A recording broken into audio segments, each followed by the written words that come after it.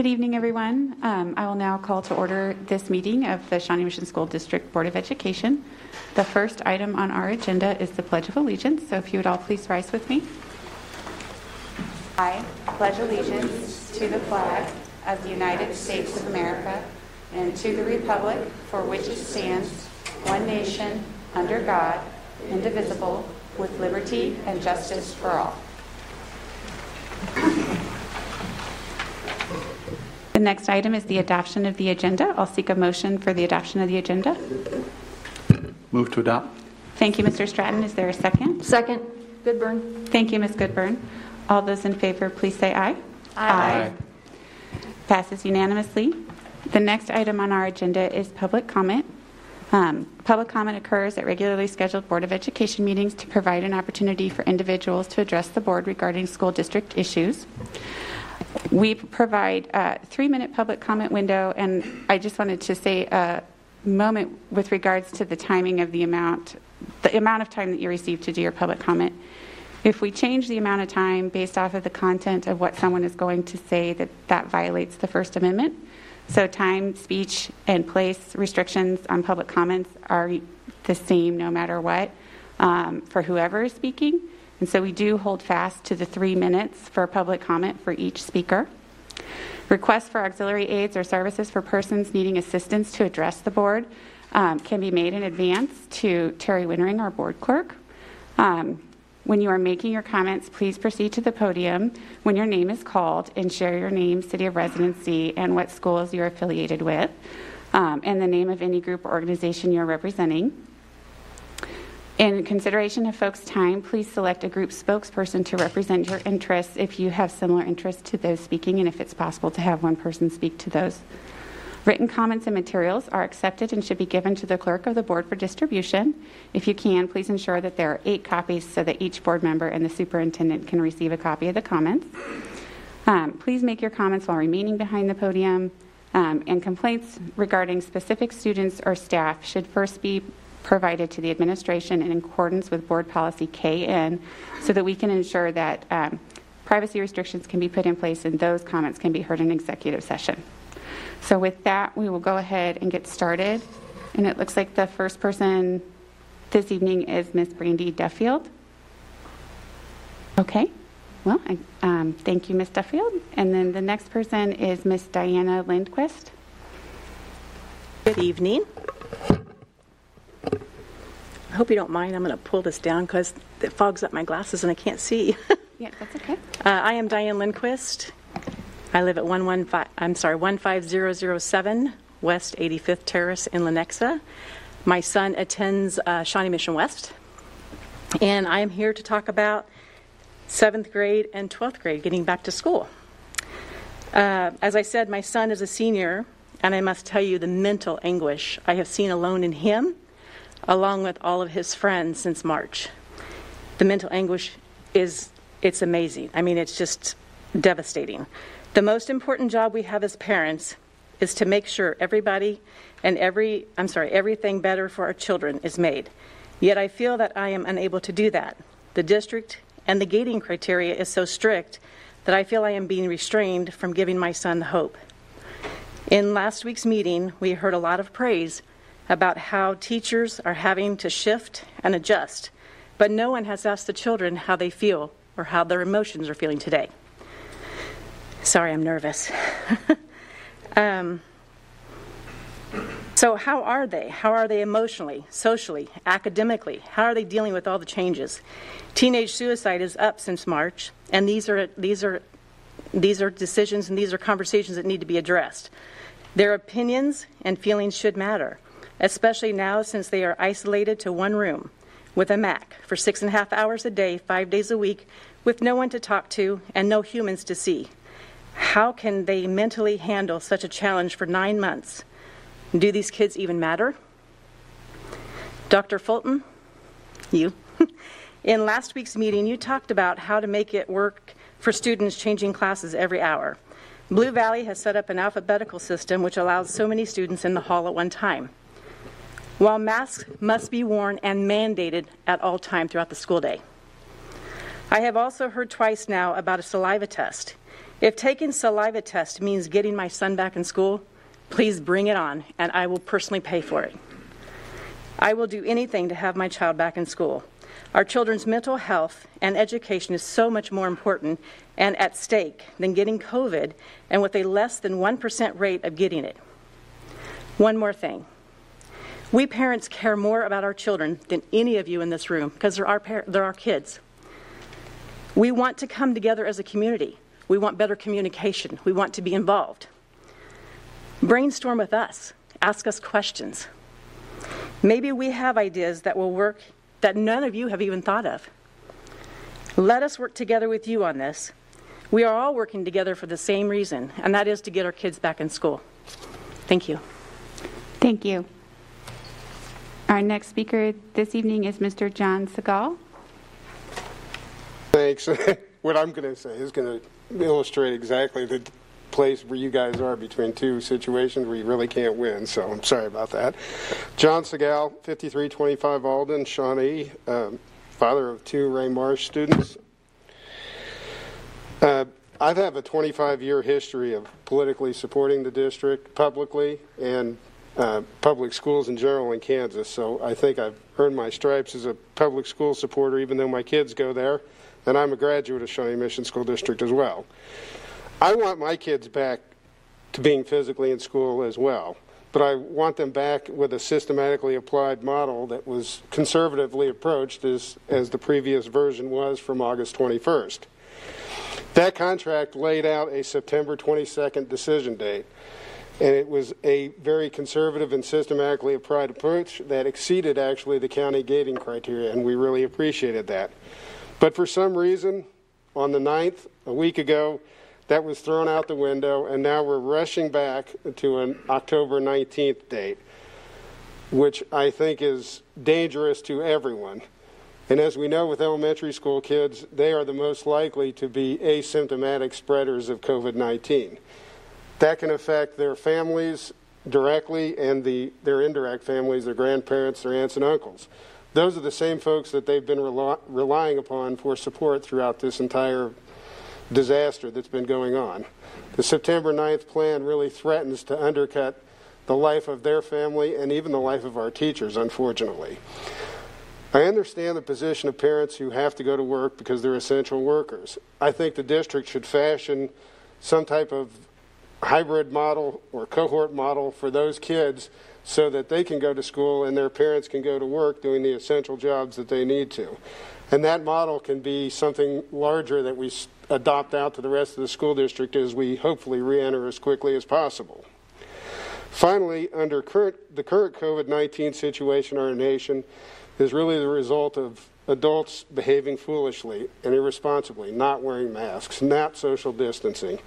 And what I'm asking the district to do is reconsider the decision of last week, go back to the previous decision, wait to the 22nd, apply the very conservative gating criteria that you had in place for elementary school kids, and reassess the situation after the 22nd and get us moving in the right direction based on the numbers and not based on political pressure from the parents and others in the community. So thank you very much. I appreciate the position you're in. I think it's horrible, but we just have to make the best of it.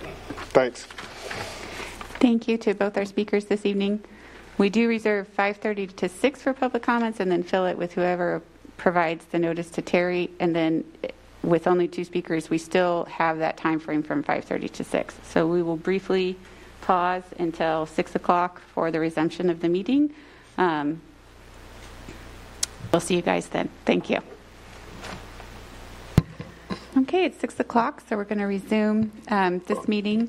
And Ms. Timbry was just mentioning and reminding me, and I think it's useful to point out that tonight is our first workshop. I believe it was 3 months ago, although it could have been longer than that because time is now fluid. We were discussing opportunities in which to have program evaluations and to have the district bring to the board items for discussion prior to voting on them so that there would be a 2-week gap between receiving the information so that board members could process all of the publicly presented information and process input from the public without voting on it on the same night. And so we decided to adopt a workshop schedule for this school year to have workshops at the beginning of the month and then have the board meeting at the end of the month where we would then vote on whatever was presented at the workshop. And so tonight's workshop was initially going to be one of the program evaluations, but in light of everything that's happening right now, it has been shifted to be a reopening school update. But I wanted to give that background information so that folks would know that in general, workshops will be light on voting. If we vote on anything, it will likely be like a consent agenda item. There won't be large items up for debate and discussion and voting at workshops. And so with that, I'll turn it over to you, Dr. Fulton, for item 3.1. Well, good evening. It's great to see everybody tonight. And as is typical with our reopening school updates, there'll be a number of team members presenting. Well, if it's okay, we'll walk through the slideshow, and then we'll be happy to respond to any questions that you may have. As you know, in July, we released information on how we would start the school year. Specifically, we began the school year in the Johnson County Department of Health and Environment's red gating zone, whereby all students, and for us, that meant that all students would start remote. The JCDHE requires that for all secondary students, but does allow elementary students to have in-school instruction. I want to commend our teachers for the great job they are doing getting remote learning going, and also thank our parents and students for what I know is an extraordinarily challenging situation. This will be a year like no other. At the elementary level, let me just kind of work through this. What we're working really hard at doing is making sure that we're staying true to our mission of trying to meet the needs of all students, building an inclusive culture, engaged community, and providing robust opportunities for our learners. We also are staying focused on our destination, focusing on personalized learning plans that really help students become college career ready and have the interpersonal skills that they need for life success. You know, when we started off the year and we were working through setting up our design, we did an overall presentation, and then later on the board set up a reopening resolution, and you see that resolution here. That resolution has really guided us as we've put our reopening plans together, and it's worked really well. One thing for future consideration is that there are elements of, for example, the Johnson County Department of Health and Environment's gating criteria that are not necessarily addressed in parts of our work. Things like, for example, transportation and activities in athletics at the level that some of these other documents from the Kansas Department of Education and the Kansas State High School Athletics Association address. So one of the things I would ask for consideration on is perhaps just adding those into resolution should the board desire to do so. That would just codify really our practices in some of those key areas. In the elementary level, understanding the importance of in-person learning, the district shared at the August 24th Board of Education meeting and at an SMSD live event September 2nd our intentions to move to in-person learning for elementary. And that was shared in an email to all elementary parents on September 9th and clarified with follow-up information on September 11th. Our plan is to begin in-school instruction starting with a hybrid approach for elementary students on October 5th. This assumes, of course, that the JCDHE gating criteria is red or lower. This will be done while adhering to specific protocols as defined by JCDHE, which include wearing masks, distancing 3 to 6 feet, and cohorting students. You can see the Johnson County's criteria here in this slide, and it gives you an idea of how this criteria are set up. And you'll notice that in person following safe opening principles. So what we're going to do is, right now I'm going to have Shelby Ribick come up and talk about what those reopening principles are and the steps that we already have in place to address those principles, but then other considerations that relates to health guidance that we've received to make sure that we do this successfully and sustainably. So, Shelby? So as we look toward the goal of all in-person learning, we also have the goal of keeping our infection rates down. As you know, not every family in Shawnee Mission School District is having the same experience with COVID. The death and illness that is so rampant in our community affects our students. It's their parents, their grandparents, aunts, and uncles who are hospitalized, and some have even died. We even have students with significant illness as well. Appendix A has been a part of the Johnson County gating criteria, and we've referred to it often as we've discussed safe opening principles. But tonight we thought would be a good time to review these principles. So I realize it's very small up there, so I'm going to say it out loud for everyone. Plans should be in place for high-risk individuals to learn and work. We need to develop options for remote learning. Promote healthy hygiene practices, and which includes staying home when you're sick. We need to intensify cleaning and disinfectant practices. And as much as possible, student groups should remain the same and not intermingle. As much as possible, the same adult should remain with those static student groups. A 6-foot distance between people should be maintained as much as possible. If 6 feet cannot be achieved, the 3 foot of distance should be maintained. And this is particularly important when people are in close proximity, or there's mixing between those static groups, or when they're participating in activities where those respiratory droplets would be projected. Barrier masks or facial coverings are required per Governor Kelly's executive order. We should limit sharing of materials and supplies and practice good hand hygiene. Limit non-essential outside visitors. Maintain healthy operations, so establish those protocols for managing staff and students exhibiting COVID symptoms, and appropriate personal protective equipment should be supplied. So I want to talk a little bit more about bullets 5 and 6, cohorting and social distancing, as we're getting a lot of questions right now about these. Bullet 5, cohorting, means that students should be interacting with the same students every day, all day, sitting by them in class, eating with them at lunch, playing at recess in the same small groups. So when we have cases in schools, and I need you to hear, when we have cases in schools, not as many students need to quarantine. Bullet 6 is about social distancing. Johnson County has stated social distancing of 6 feet or greater is best. However, when 6 feet cannot be achieved, 3 feet shall be maintained. And this is echoed by guidance for reopening schools from Children's Mercy, which states, ideally, desks should be placed 6 feet apart. When 6 feet cannot be achieved, desks should be placed at least 3 feet apart. The World Health Organization also offers guidance for schools stating 1 meter or 3 feet apart. Shawnee Mission School District will continue to push for best practice to guide our work. So as often as 6 feet can be maintained, it will be. For those times when 6 feet is not feasible, 3 feet will be maintained.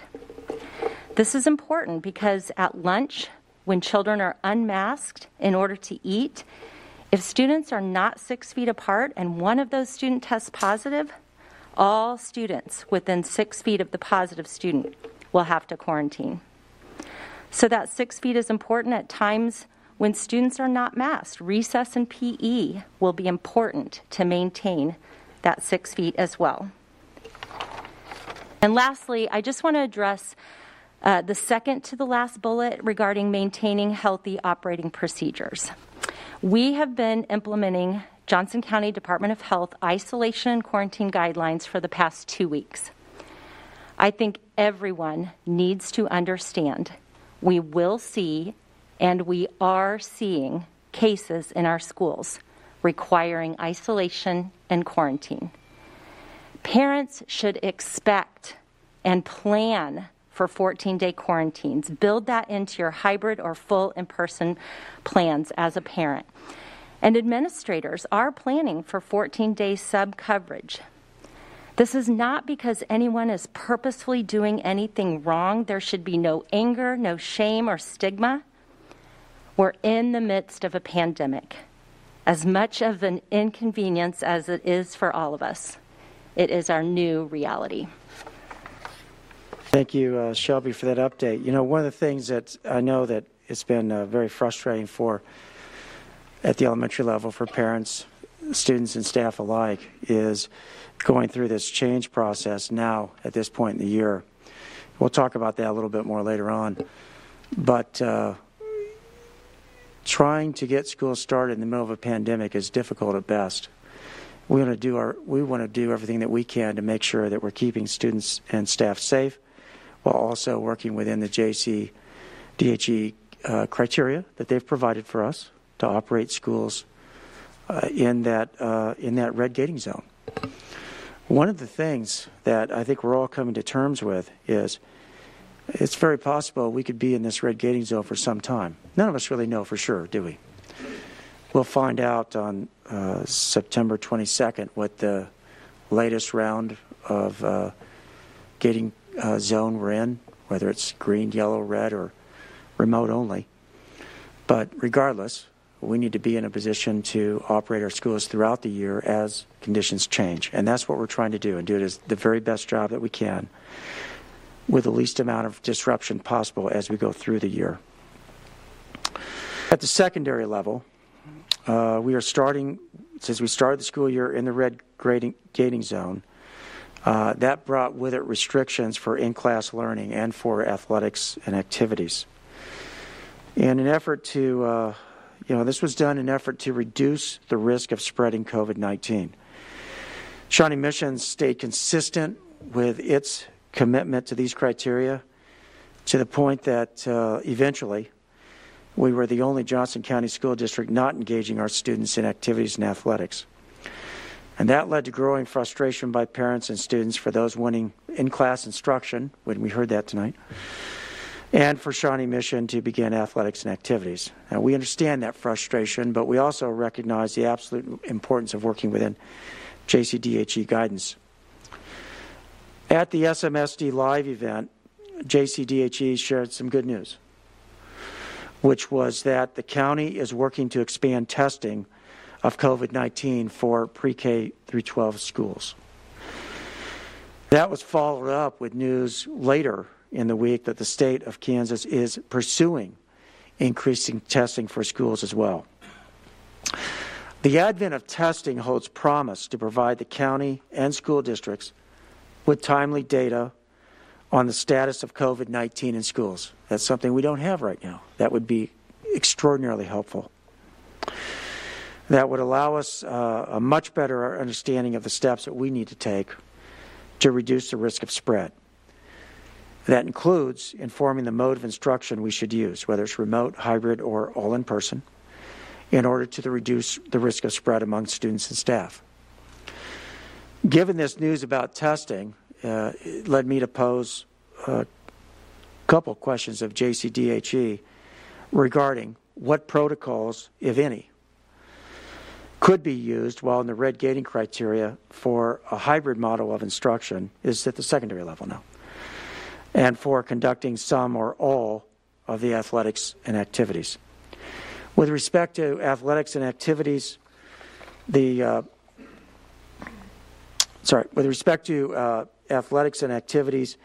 JCDHE did provide specific guidance on protocols. I'll go through that in a second, which did allow those to occur. With respect to in-class learning with a hybrid model, the answer to that question is not yet known, nor are we making any assumptions about what might be possible. Hence, we remain remote while we're in the red gating criteria. We can move to hybrid as secondary once we reach the yellow gating criteria. Now, this is one example of why it's so important to have a good partnership with JCDHE. As part of that guidance that I mentioned, they did provide us with recommended steps or protocols for activities and athletics, and you can see them here. We're looking forward to being a good partner with them and getting testing going. I will say this, testing does have a voluntary element to it. So even if we were to get testing, and we will, at what level we don't yet know, it would still require students to voluntarily participate in that sampling process. And so we're doing everything we can to safely move students into instruction and keep them there. But we're going to stay within the guidance, and here, as we work on elementary, we'll be up to the guidance allowed by JCDHE in the near future. So with that, I want to turn it over to Dr. Hubbard, and she's going to give you a learning update because there's a lot of really good work going on right now. Thank you, Dr. Fulton. I actually am not going to give the learning update, and I'm going to let you hear from some people in the trenches. We have some kids here to share with you their experiences. We have some teachers here, instructional coach, and some administrators. So I'm going to start with Dr. Dennis. He's going to give a quick update on where we are with priority standards, proficiency scales, and then we'll move into Canvas. Thank you, Dr. Hubbard. When it comes to learning, regardless of the learning mode that we are in, our mission remains the same, and that is learning for all students. Learning needs to be the constant, and everything else we do are supports that help make that learning happen. So we do that with Priority 1 standards. Those are foundational to our ability to deliver consistency across our district, and with proficiency scales. And I feel like I've mentioned them before. I've talked to you about those before. So I want to go a little bit deeper tonight. Obviously, we're going to work with priority standards. We're also going to work with fourth quarter priority standards from last year. But we also need to understand the importance of relationships in learning. James Comer, from Yale University, said that no significant learning happens without a significant relationship. And so during the first week of school, teachers across the district and across the state and the country spend time getting to know their kids, building that relationship so that learning can go on for the rest of the year. Learning is collaborative, and collaborative not only in terms of working with each other as teachers and staff, but also, more than ever, learning is collaborative between schools and families, and students being part of those families. And it's also important that students are working together with each other and with teachers. So it really is a collaborative model. How do we know what they've learned? How do we know if students have learned? There's really a two-pronged answer to this. One answer is that our instruction needs to be quality, needs to be research-based, so that we give our students the best opportunity to learn. Teachers have a lot of autonomy in Shawnee Mission with how they present their instruction. The C&I support that we provide is intended to give them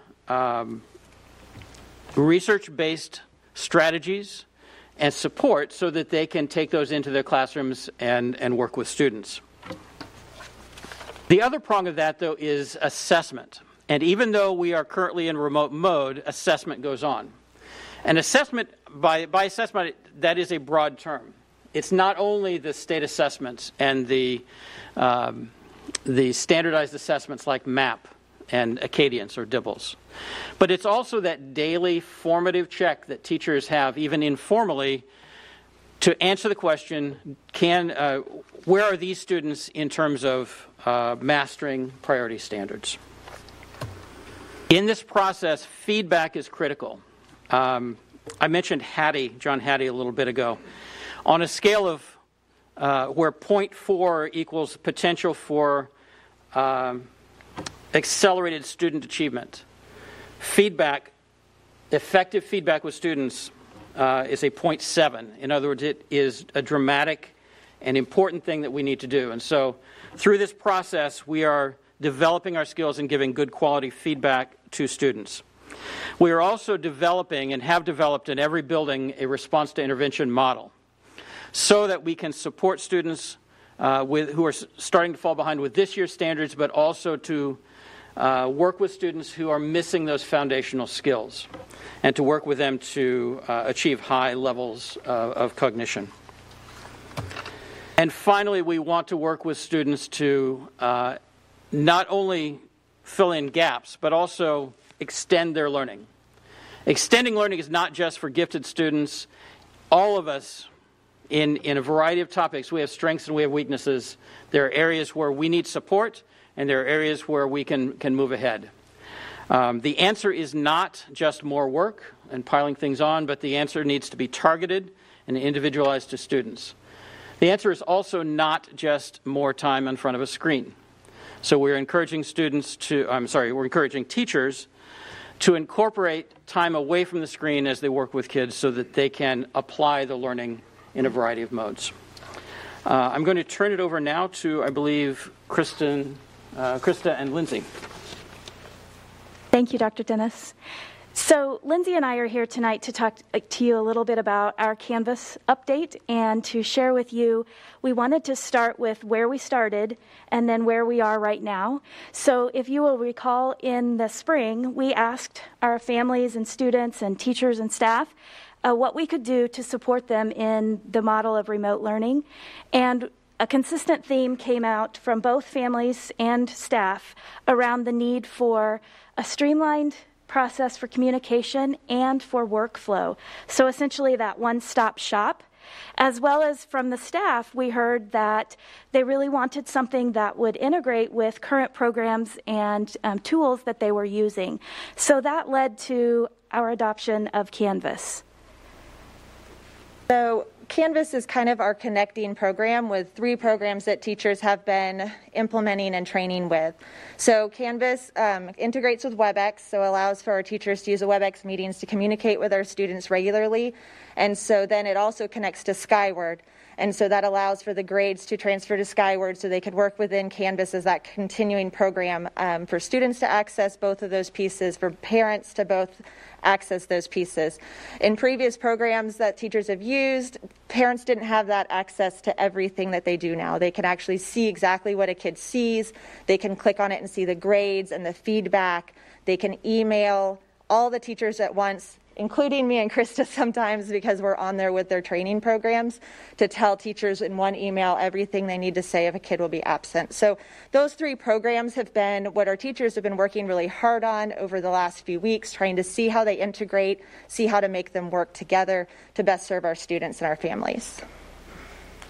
So we wanted to share a little bit about our timeline that we worked through since the spring. So essentially, we have compressed a 9-month to almost a 12-month process into about 3 months. And so we had weekly phone calls all summer long with Canvas to start this process and integrate our systems so that this would work. And then by August, we were ready to execute and implement Canvas with our teachers. And so we feel like it's been a successful process in that we were able to get all of our teachers in and all of our students in, and we've had some opportunities for them to learn. Not that that's the end. There's going to be continuous learning throughout the year and ongoing from this point forward. So teachers were provided access to the program July 21st, and so that was when they first were able to access the program. We were waiting, of course, for Skyward also to be completed because they don't have access to their courses until Skyward rosters are complete. So they had to work in what's called a sandbox in that meantime, but they were able to get in and they were able to do the training course that was provided for them. They were able to try things and see the objectives. So we started with what we knew. We had varied levels of readiness with our teachers. We had teachers who had used Canvas before. We had teachers who are pretty quick tech learners. We have teachers who have never used an LMS or any system and were basically almost all paper. So we had a very broad spectrum of learners. So we tried to make sure that we tried to accommodate those learners the best we could, knowing we were coming back to kind of the COVID era coming back in August, and we didn't quite know what that would look like. So we started with the Growing with Canvas course. And so we both created videos. We had a checklist that broke down each objective. And then there were places where teachers were to break and go try those things. And then there was a place there also for them to kind of explore. We had webinars offered the last few weeks and continue to offer those. The attendance to those webinars has dropped significantly after those first 2 weeks. So I think people are starting to collaborate more and they're starting to rely on their buildings a little bit heavier. But we had webinars, which was recommended by training by Canvas, to not only do the course online, but to have Canvas 101, Canvas Intermediate, some deep dives, but like for the grade book, we couldn't do that yet. So that's coming up here probably next week because they didn't have anything to work with in the grade book to try. So we kind of have to wait for things to slowly populate so we can teach them how to use that next piece. We trained in-building instructional coaches, so they had extra training, they had extra time, and they had early access to the program. So many coaches worked within their buildings and held in-person trainings and worked with PLCs. There was the extra PLC time and extra learning time provided from the professional development for those first 2 weeks. Canvas has 24-hour support. They can chat. I chat with them sometimes at 10:30 at night. They can call them 24/7. They can also email them. And then we're continuing with those webinars, starting to push out some specific things people ask for. We're kind of creating the how-to videos as we go. We did have a course for students. We created so students could go through a course and kind of learn the different pieces, although we're finding students adapted the program fairly quickly. Today I was in a study skills class and I said, do you know how to do this? Let me show you. And they're like, we know. So the kids are really adapting pretty quickly. And then we also had a lot of building leadership take place where teams of expert teachers were used in several buildings. Instructional coaches, library media specialists, and specialist teachers also did some extra training with me and Krista, and they were kind of go-to people as well within the buildings. So that was kind of our setup to get everybody going, to get almost 2,000 teachers trained on a program they had never, for the most part, a lot of them had never seen before. So the last thing we wanted to share, we did invite some high school students as well as a high school administrator and then a couple of teachers. So if you don't mind, I'd like to introduce first, Callan is a Shawnee Mission Northwest student. Callan, would you be willing to come up and share a little bit about your experience with Canvas? Yes. My name is Callan and I'm a senior at Shawnee Mission Northwest. And there have been some things that I've really liked about Canvas and this whole learning management system we've done. And the first thing I've liked about it is the ability to see my teachers in person and all my classmates, because that's something we were missing fourth quarter in a lot of my classes.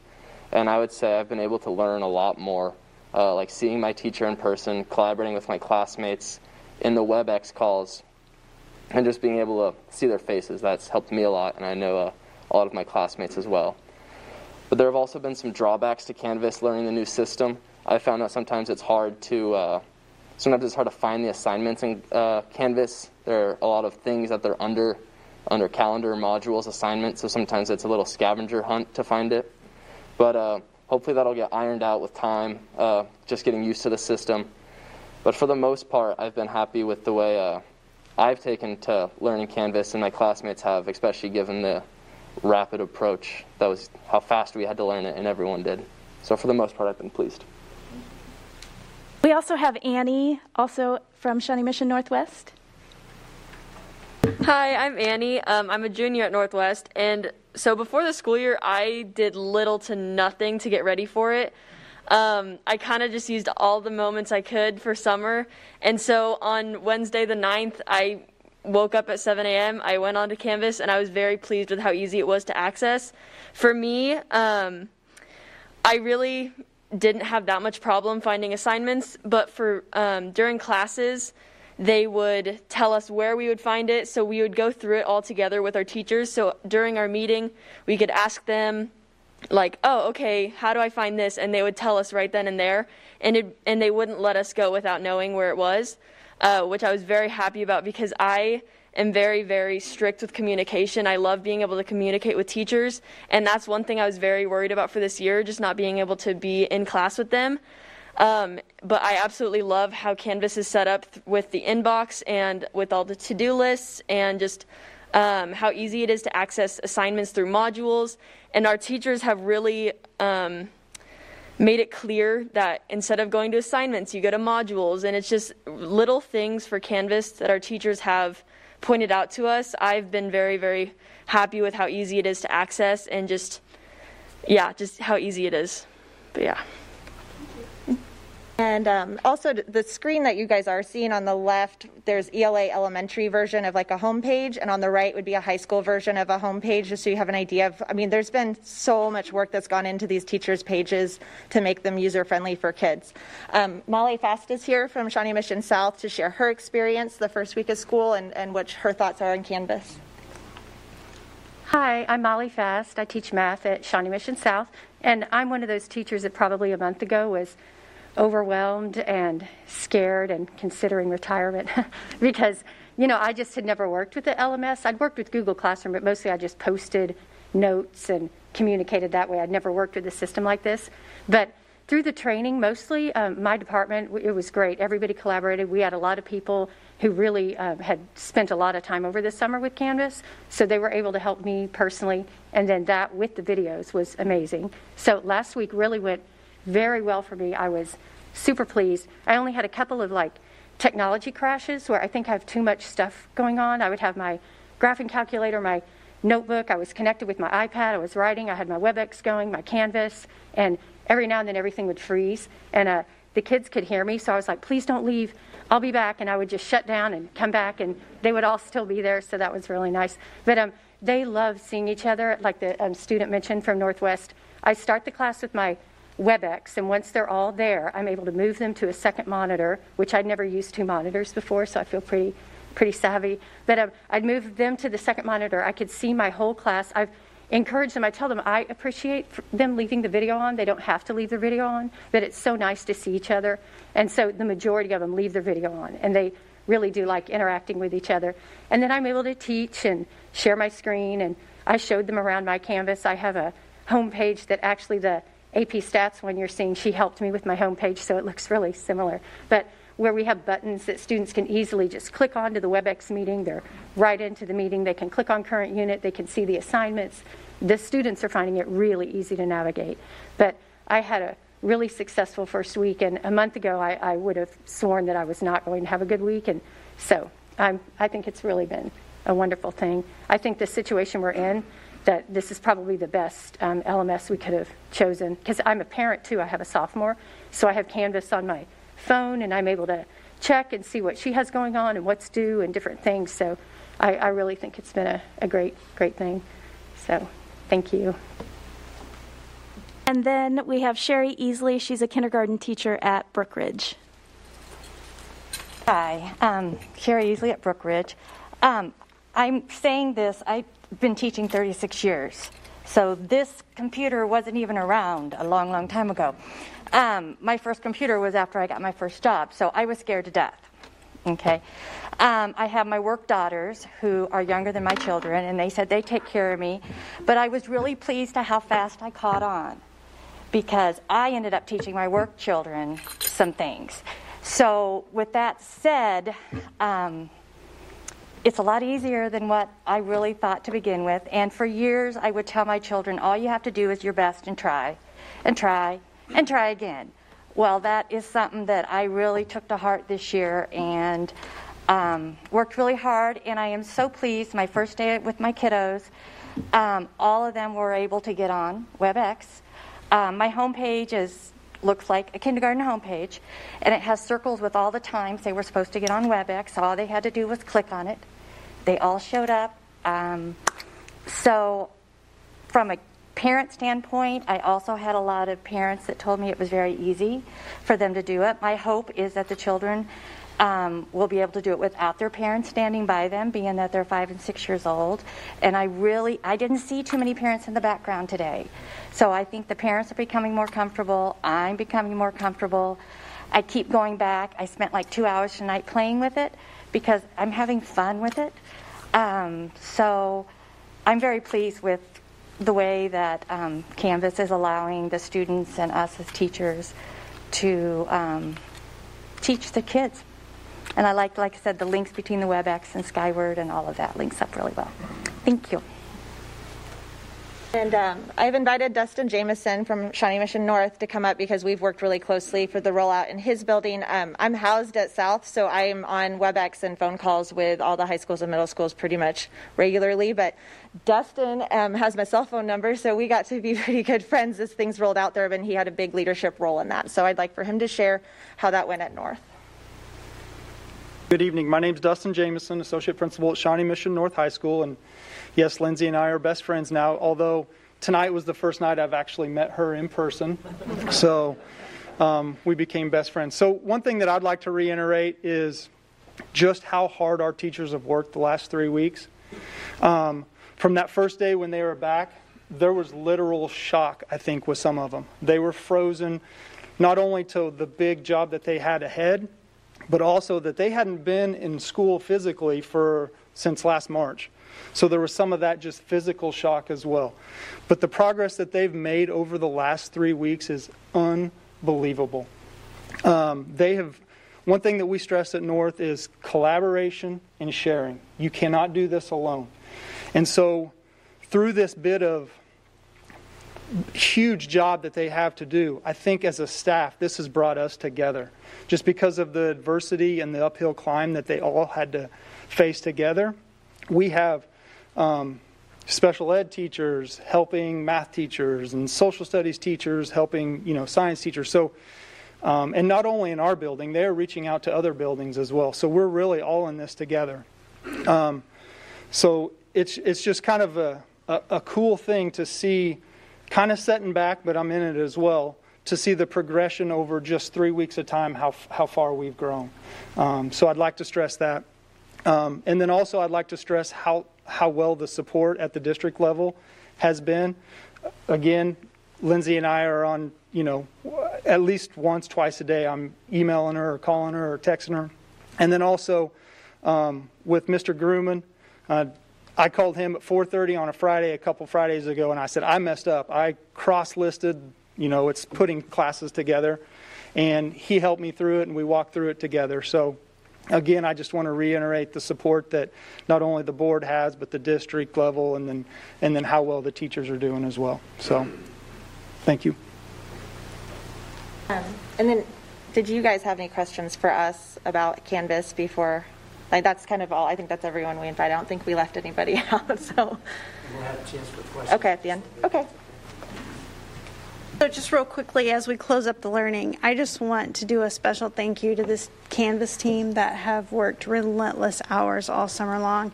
Dr. Grumman didn't speak tonight, but he has really been the organizer and the leader of this group and ensuring that we got it off the ground. And it would be unfair to say that this has been easy for teachers, because we recognize that it hasn't been necessarily easy. There's been a lot of stress and tears and probably some more tears, but they've embraced it, and I think you see that here with the teachers that we have here. I'm sure there are some that wouldn't say exactly the same as the two we had in the room tonight, but I do feel like we're getting a lot of great results out of Canvas. I know as a parent it's been amazing to be able to find everything in one spot, so I can speak from that aspect too. But that wouldn't have happened without this great team sitting here behind me. So I just want a special thank you to them. Okay, and now Dr. Atha is going to lead us with an overview of operations. Good evening, everyone. Just like there are many facets to the learning side of the district, there are many facets to the operations side as well. This evening we have two brief reports for you out of two different departments that represent operations. The first report will come from technology. Drew Lane, Executive Director of ICT, is here this evening. And he's going to talk to you about the Khajiit Smart Spots that we're putting in place, as well as our new filtering system that we are implementing called Lightspeed. After Mr. Lane, Mr. Bob Robinson, Executive Director of Facilities, will give an update on the HVAC and filtration systems that we put into place that, as you know, you've approved and funded for many of these filtering updates. So with that said, Mr. Lane. Dr. Atha.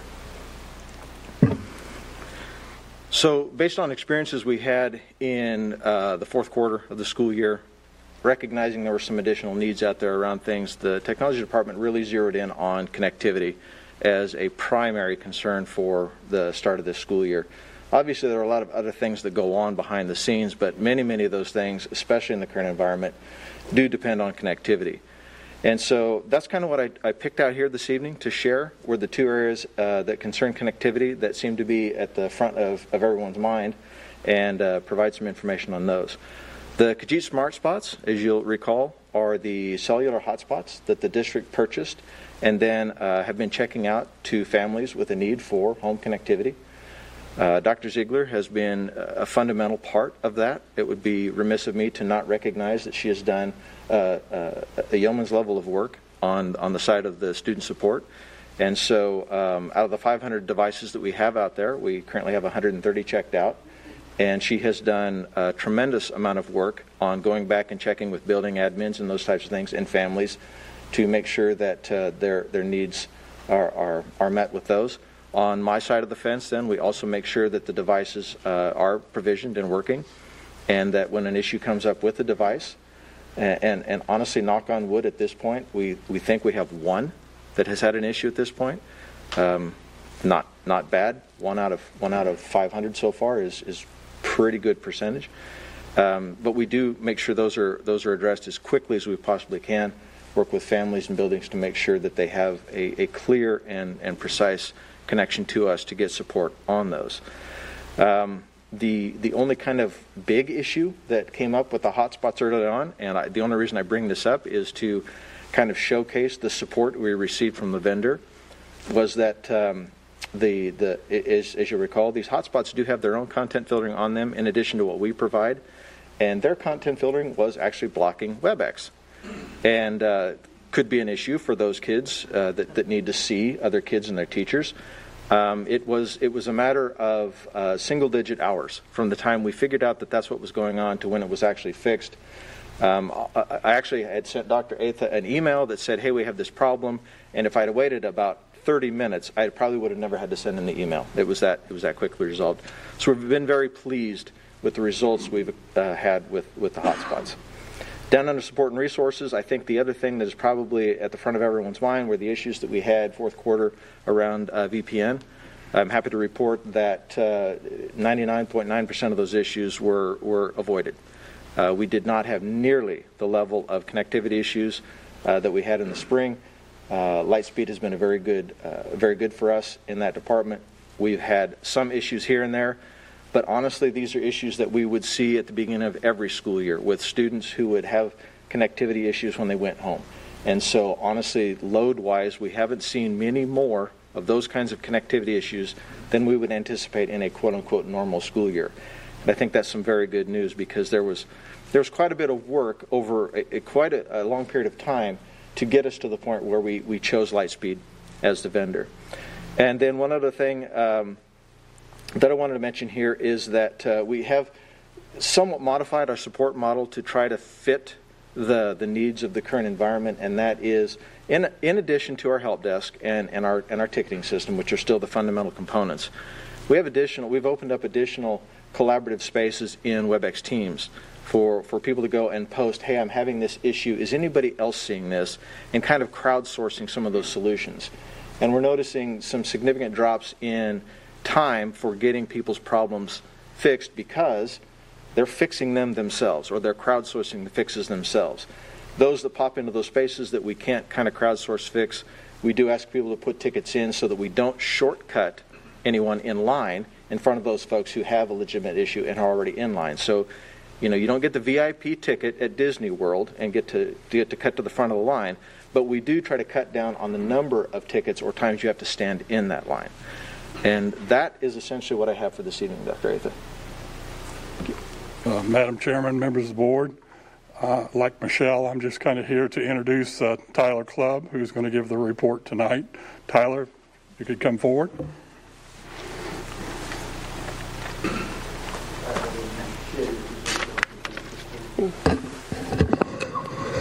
Well, thanks, Bob. Tyler Clubb, Director of Facilities.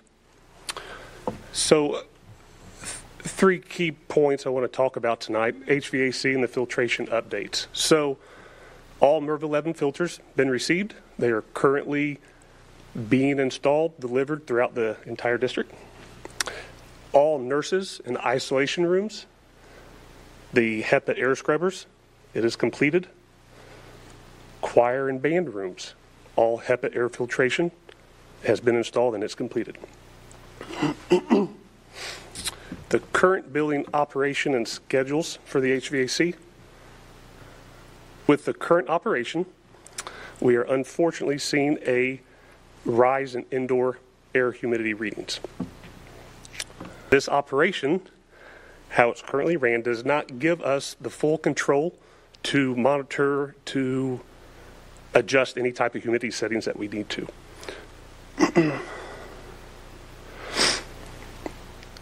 If this continues with like last week's weather, we could see a future mold humidity concern inside our buildings.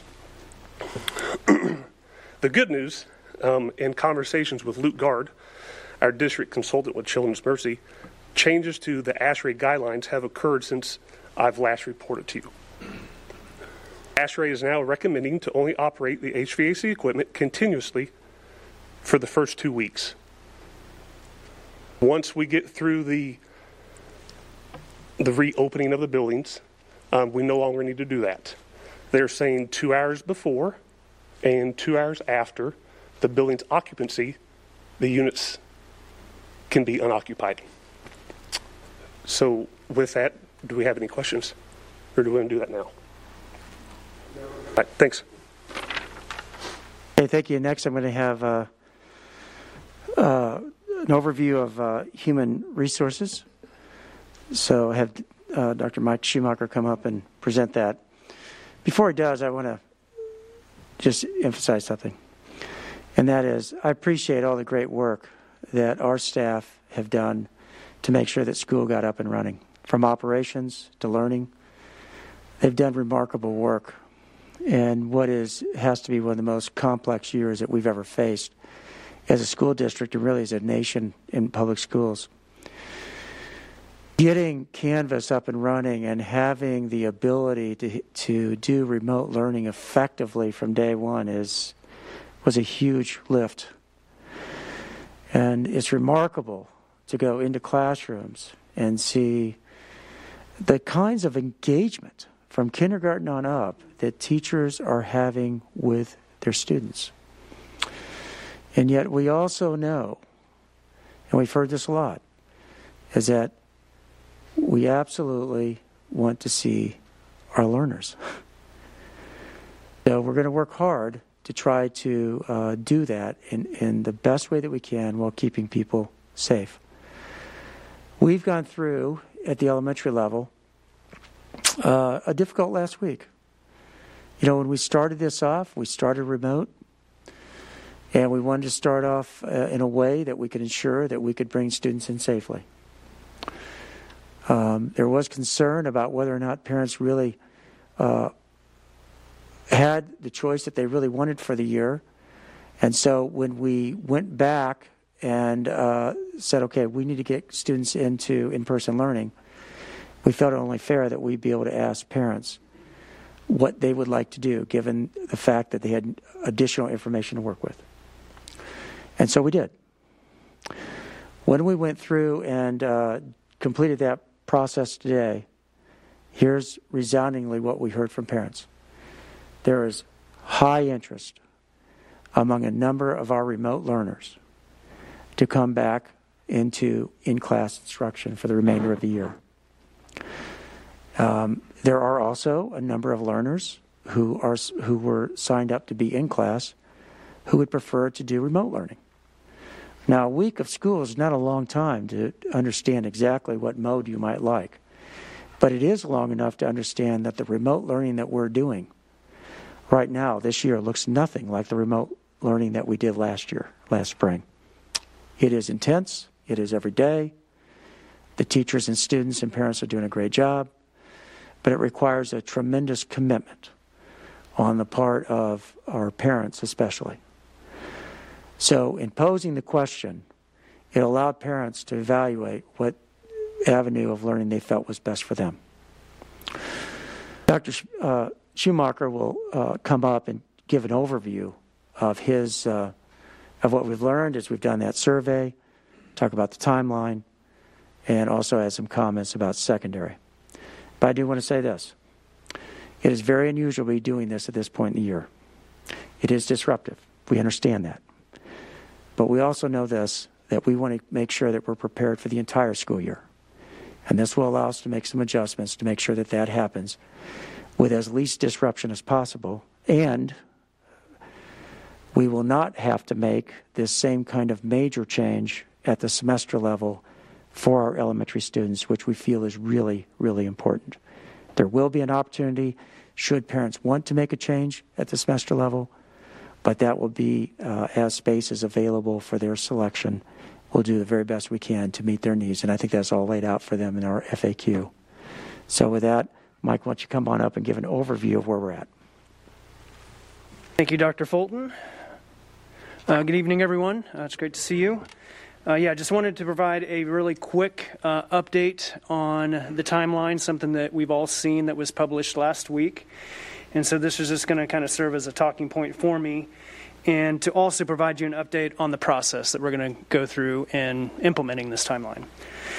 So just to begin with, as early as the beginning of last week, we started the conversation about how this is going to look. It's no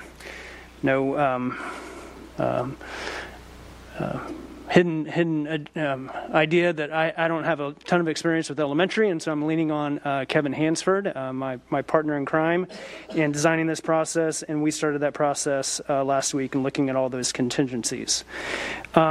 As you also know, the deadline for parents to submit their choices was 4 o'clock today, so a couple hours ago, and Kevin and I have taken a look at those numbers, and as Dr. Fulton also indicated, many of our Shawnee Mission families have indicated a desire to change. And so just to give you some really preliminary numbers, what we're looking at, and there still needs to be some cleanup, a couple other contingencies there. 296 students have told us that they want to move from remote to in-person. Excuse me, in-person to remote. Big change. 1,385 students want to move from remote to in-person. I don't know what we predicted. It wasn't that. So that's quite a bit. Okay, and so we have begun planning, as I mentioned last week. We started that planning process last Thursday. We met again this afternoon, and started to plan what that's going to look like. I will tell you that this clearly presents some challenges on an administrative level, as at an adult level. But that's what they are. They're challenges, ones that we will work through and ones that we will solve. I think what this speaks to, and I think Dr. Fulton alluded to this as well, is that there's a reason we're doing this. There's clearly a defined need. This is what our students want. It's what our parents, what our students need and what our parents want. And so we're going to find a way to make sure that this works in this timeline. So behind the scenes, next step is data entry. So we've got about 1,700 students whose choices need to be amended within our system. And so that will be the first step that will begin tomorrow. As Kevin is cleaning up that data, we'll have staff members start to change those elections in our student management system and all of the other places that those need to take place. Kevin will begin that staffing model and try to determine what changes need to be made from our remote program into our in-person programs at our local buildings. As you can predict, there's going to be some changes. There's going to have to be some changes that are going to be made. Next step would be moving students. And again, we will make every attempt to keep students within their cohorts, within their school, and within their feeder pattern. And then, the next step is clearly we need to work with our teachers. We need to allow teachers time to do some prep and some planning and some transitioning. And we're working on those processes and making sure that we can provide teachers those supports in doing that. And just, one last thing on that elementary timeline. This is completely new. Again, Dr. Fulton alluded to this as well. Now, this is not something that in my 23 years of education that I would have ever thought we'd have planned for. Changing, staffing once the school year has started. But again, it's what our kids need and what our community wants, and we're gonna get it done. Finally, just a couple thank yous. The elementary schools, the teachers, the principals, the support staff who put these plans into place, and who are going to partner with us again in building these new plans. Just a huge thank you to them. And just a quick mention of the secondary schools. I've mentioned in this forum before, our counselors, our principals at the secondary level, the lift that they made in building 2 master schedules, accounting for in-person and remote, the complete catalog, Canvas, the hybrid schedule, and to get this school year started off in such a positive fashion is a testament to the work that they did. And so just a huge thank you to them as well. So that is my quick update, and I'll stand for questions here at the end. Okay, with that, we'll be happy to respond to questions. I'll bring up team members as questions are posed. Okay, I feel like I always start with you, Ms. Borgman, so I'm going to start with Ms. Hembreach tonight. Thank you. Go ahead, Jessica. So exciting. I have just some questions about Canvas that occurred to me now that we're in school, and so much of what I think public comment has been about how much kids are missing that social interaction with each other.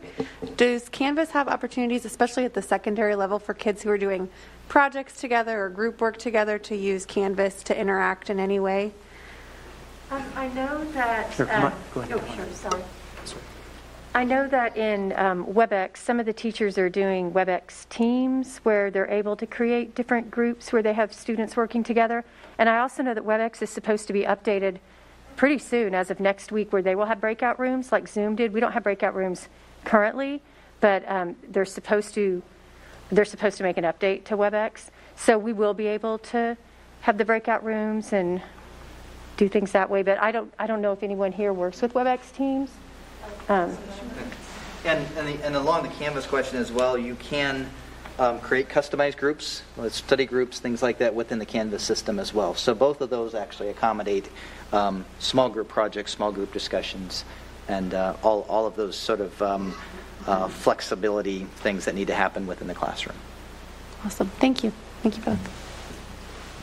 So I guess my question would be, we're not going to be reaching out to anyone we didn't hear from, elementary parents, on their selection, because they had until today at 4 to do it, but then you offered the flexibility last Friday, being able to, parents could make a choice in a month or two if they wanted to. Well, can you just go over that again? Sure. So the selection that parents are making is for the year. That means we do not have to do this big change at the semester, which at the elementary especially is really important.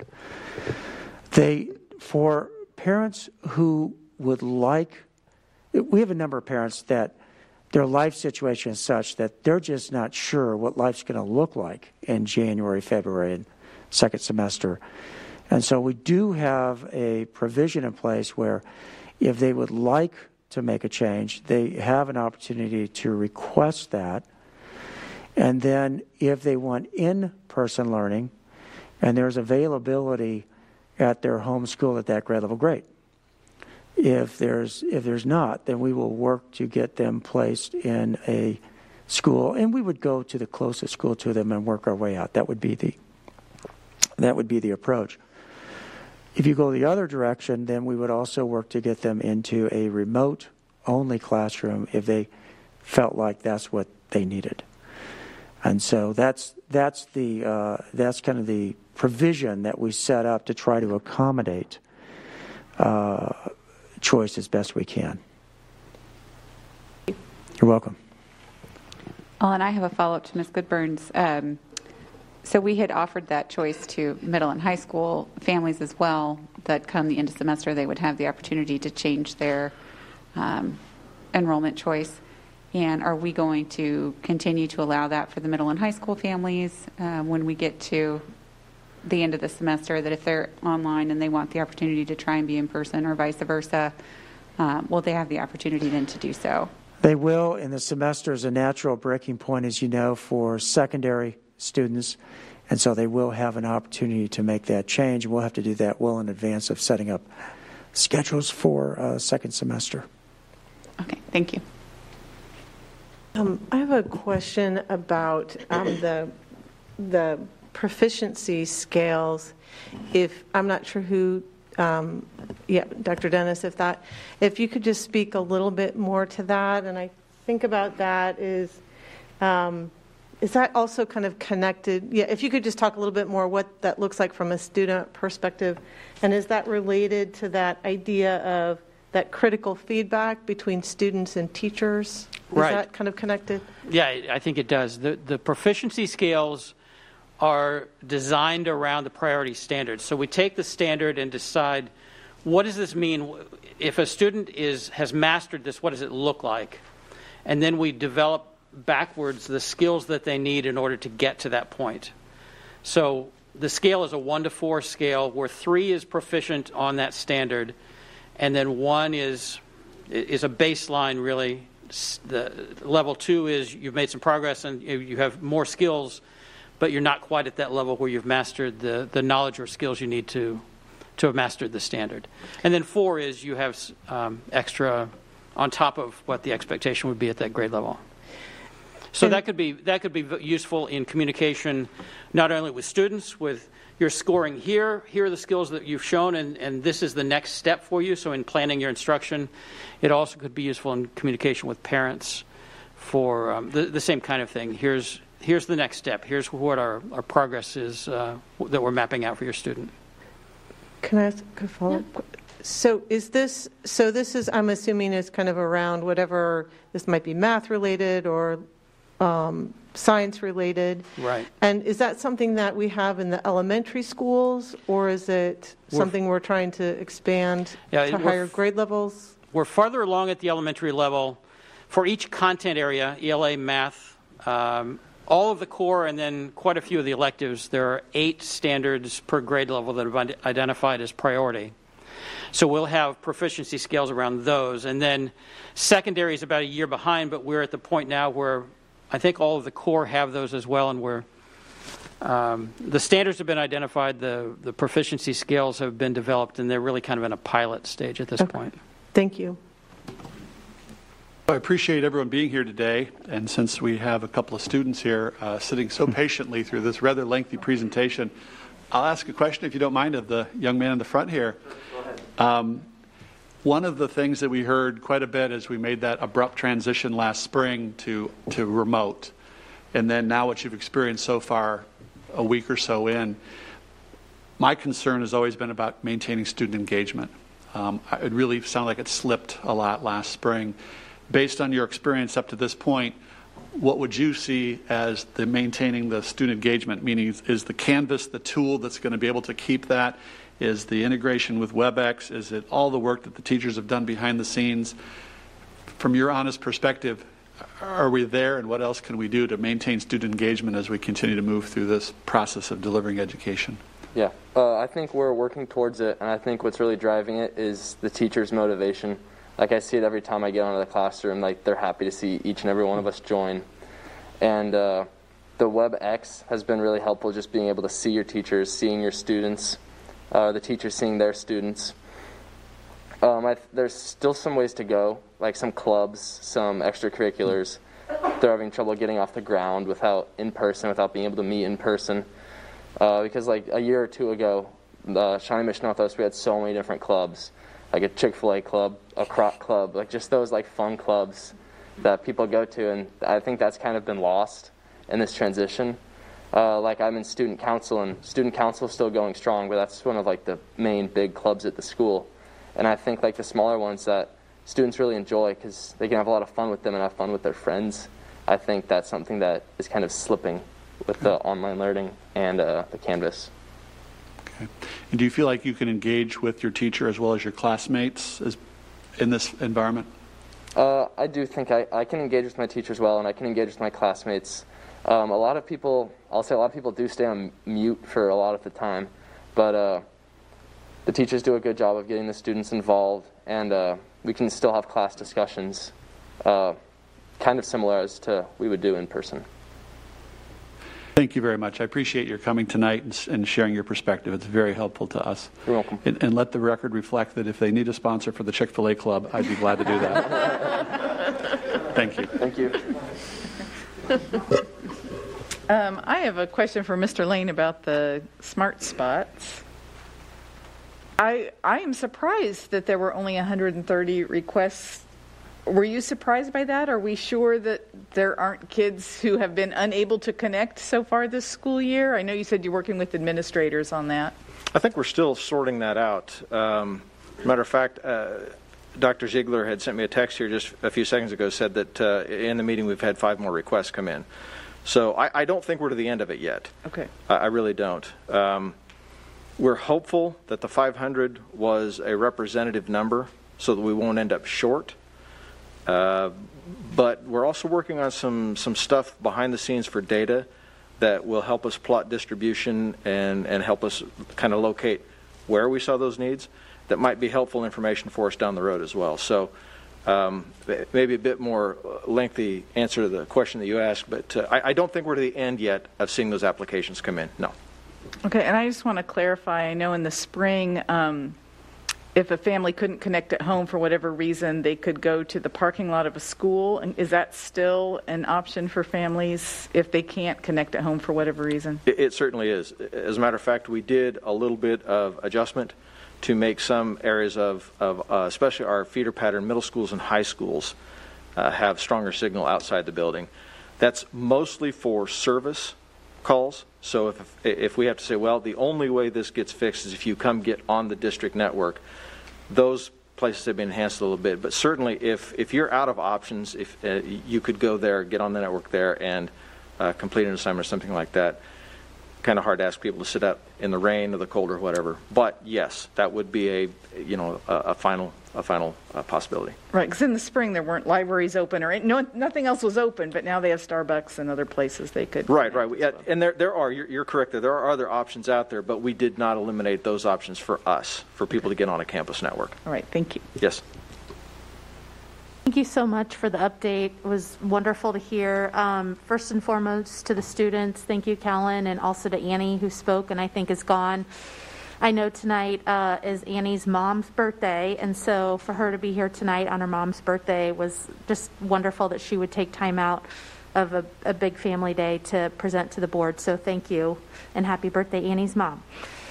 Teachers, I appreciate your candid feedback because I know that it was a rough start. So thank you for being honest with us about that and how you have overcome that, and just that, it's not as scary today as it was on day one, and you've embraced it and you are really doing some neat things with that. So I really appreciate your transparency. So thank you. And then administrators, thank you for making Canvas happen at warp speed. We really appreciate it, and thank you for all the work that you've done behind the scenes to make that happen. I am curious and I wanted to let you know, Mr. Stratton, that my daughter is in the Chick-fil-A Club, so she'll be happy to hear that there's a sponsor. So I am curious from the special ed perspective, just the reopening and how it's gone for our SPED students, and if we could just hear kind of a brief update on kiddos in that category. Hello, everyone. So we absolutely have had students on site and off site receiving services, a combination of both. And so we've had some limitations with transportation, which we've worked out some kinks in terms of getting some shuttles and things scheduled for students. Obviously, with special education students being the only students in the building right now, creates some different opportunities for peer interactions. but our teams have been working diligently to find ways to make those meaningful connections, I think. Services started off, I think, in most, if not all, of our buildings last week. And again, I could get the exact numbers, but every site has at least a few students on site receiving some services. May not be full day services, may not be 5 days a week. Could be speech only services who would be coming on site, or it could be some motor services, so where they're coming up to receive some physical therapy, occupational therapy, and things of that nature. So some of the other adjustments from a special education perspective is there was some questions as it related to if special education staff had access to Canvas, and they do. And so some questions, which I think we've worked out the kinks with Dr. Grumman and Dr. Dennis in regards to how we can make those connections with building rosters within Skyward for special education staff to then link it directly to Canvas. And then there's also some varied level of access.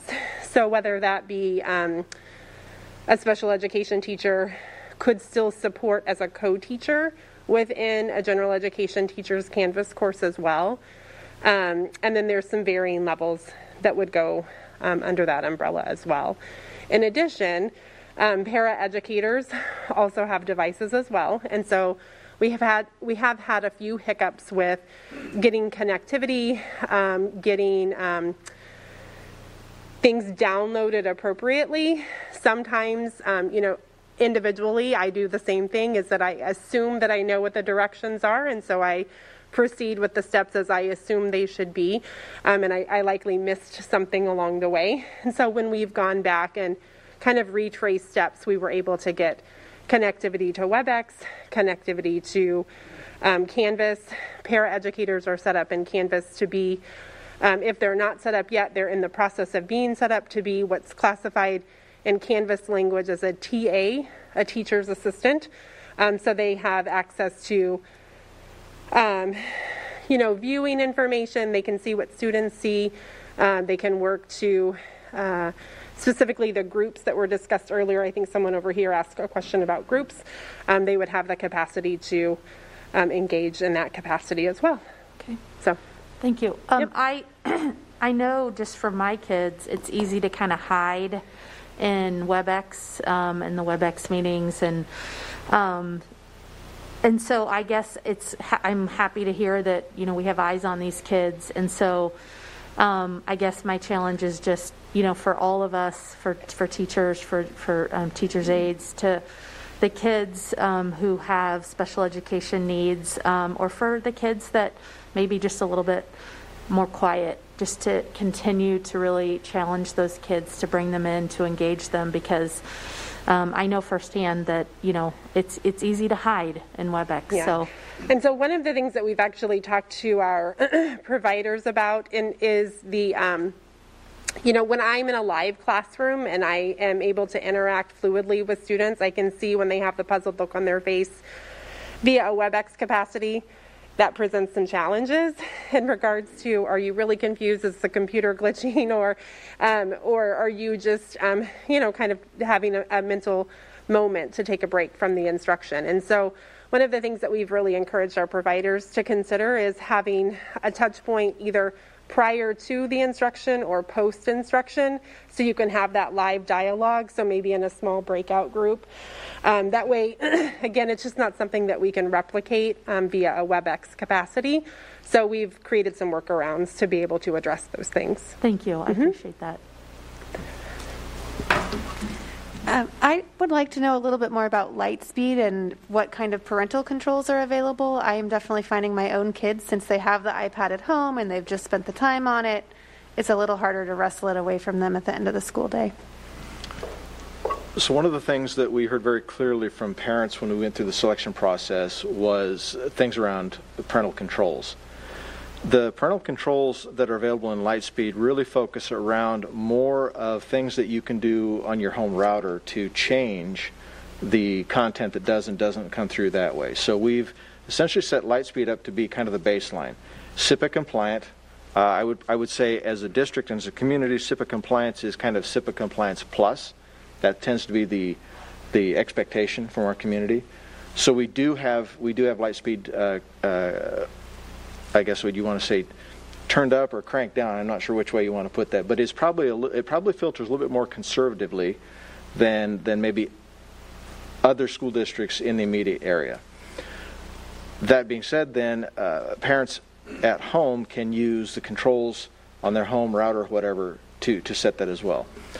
One thing that we have not had a chance yet to circle back on yet, because it was in very early development, it was out of development, it was in very early deployment, was the parent portal.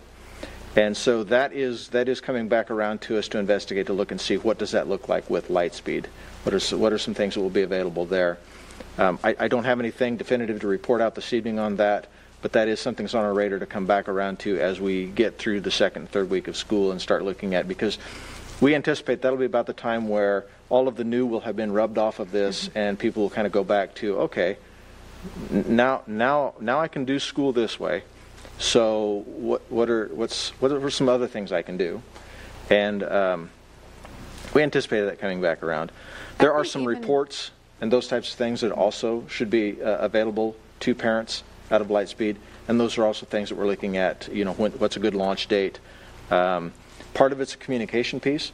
We recognize that families right now are receiving a tremendous volume of communication, and we don't want something like that to get lost in the gale.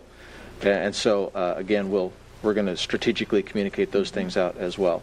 So Lightspeed currently, as it's configured, content filters fairly conservatively. Parents, because it is not VPN based or anything like that, families can use their home router settings to add additional controls.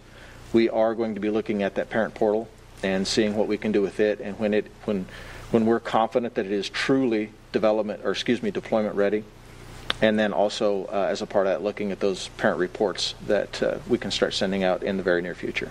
Yeah, I think the thing I hear elementary parents at least talk about the most is like, when your kid's supposed to be having remote recess, like you actually want their device to not work for that 30-minute stretch of time, so they're not spending not only all their WebEx lives, but also their recess in front of it.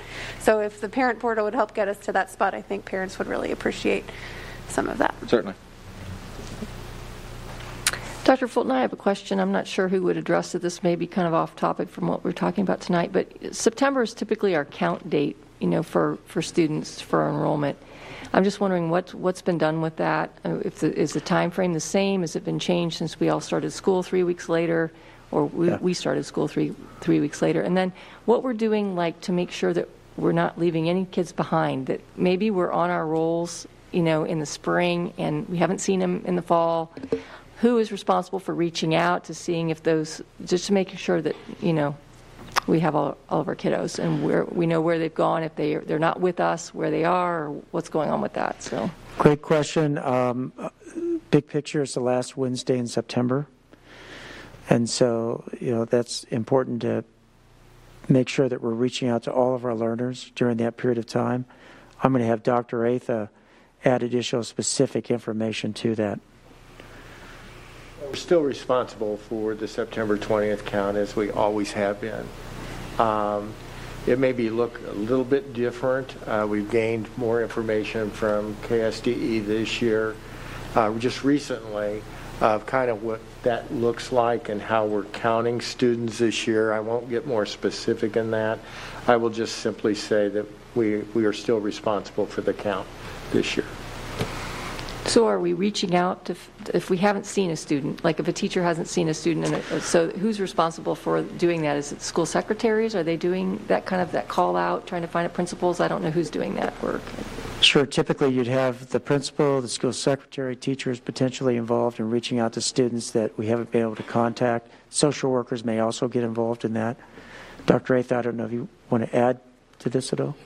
I think, we're making every effort to track our students, and probably begins primarily with that school secretary, along with the principal in our elementaries, and our counselors, social workers, so on and so forth. So it's something that we really do pay attention to, obviously, because it is our funding stream. Right. Thank you. As well as we want to know where our students are. Right, exactly. Yeah. More than the funding stream. Well, I was thinking about it when you were talking about the Khajiit hotspots, and that might be an issue for that someone just doesn't know how to reach out, doesn't know that we could provide that, and so they don't know that they have, they don't have connectivity and they need it. So that's why I thought about it anyway. No, that's exactly right. That's good. I have a couple questions for Shelby. I know during your presentation we were talking about the differences between 3 feet and 6 feet, and that the Johnson County Department of Health and Environment had indicated that 6 feet was the desired amount, but when 6 feet is not possible, 3 feet of distance should be maintained. And the slide said should, and the word you used was shall. And so I think that there's I want to, might you caught that, and I want clarification. Is it there should be 3 feet of distance, or is it there shall be 3 feet of distance? I'm going to say both. There should be, and I think we've heard that we are going to instruct our teachers there shall be. If we cannot maintain what the county health department has told us is the minimum distance, which is 6, which is the 3 feet, which is 3 feet, then we're going to have to look at some alternatives using different spaces, staggering attendance, whatever that needs to look like. Okay, that's what we're saying right now. So if we can do 6 feet, we do Absolutely. 6 feet. If we are unable logistically to do 6 feet, we have to, at a minimum, have the 3 feet, and that 3 feet barrier is a cutoff to find a different way to do something. Correct. And as with everything, that guidance could change over time. Maybe Right. as they collect data in schools, they find out that the masking is really the key and it's not so much the distance. And so, they might take that away at some point. But for right now, that's where we're at. I mean, I can watch it just with adults here in this room. We lean in just to clarify something. It's still part of we haven't changed all of our behaviors yet. And even just modeling that, I need to be aware, okay, if I go to whisper to Mary, I'm going to try and keep the 3 feet between us. But remember, it does need to be for 10 minutes. 10 minutes. Yeah. Sometimes I whisper for a long time. My other question related to these restrictions is that if we hit 15% and are in the black, I know we have the goal of reopening for all in elementary on October 19th, but when we hit 15% right now, the way the gating criteria is set up, then we're all remote. Even if we've put on a calendar, this is what we're doing, it's still within the guidelines of what JCDHE has put out. So when we hit 15%, at this moment, now if we end up with a good testing program where we have access to significant tests that show statistically relevant information and that sort of thing, but where we're at right now, once we hit black, we're back to remote for all students.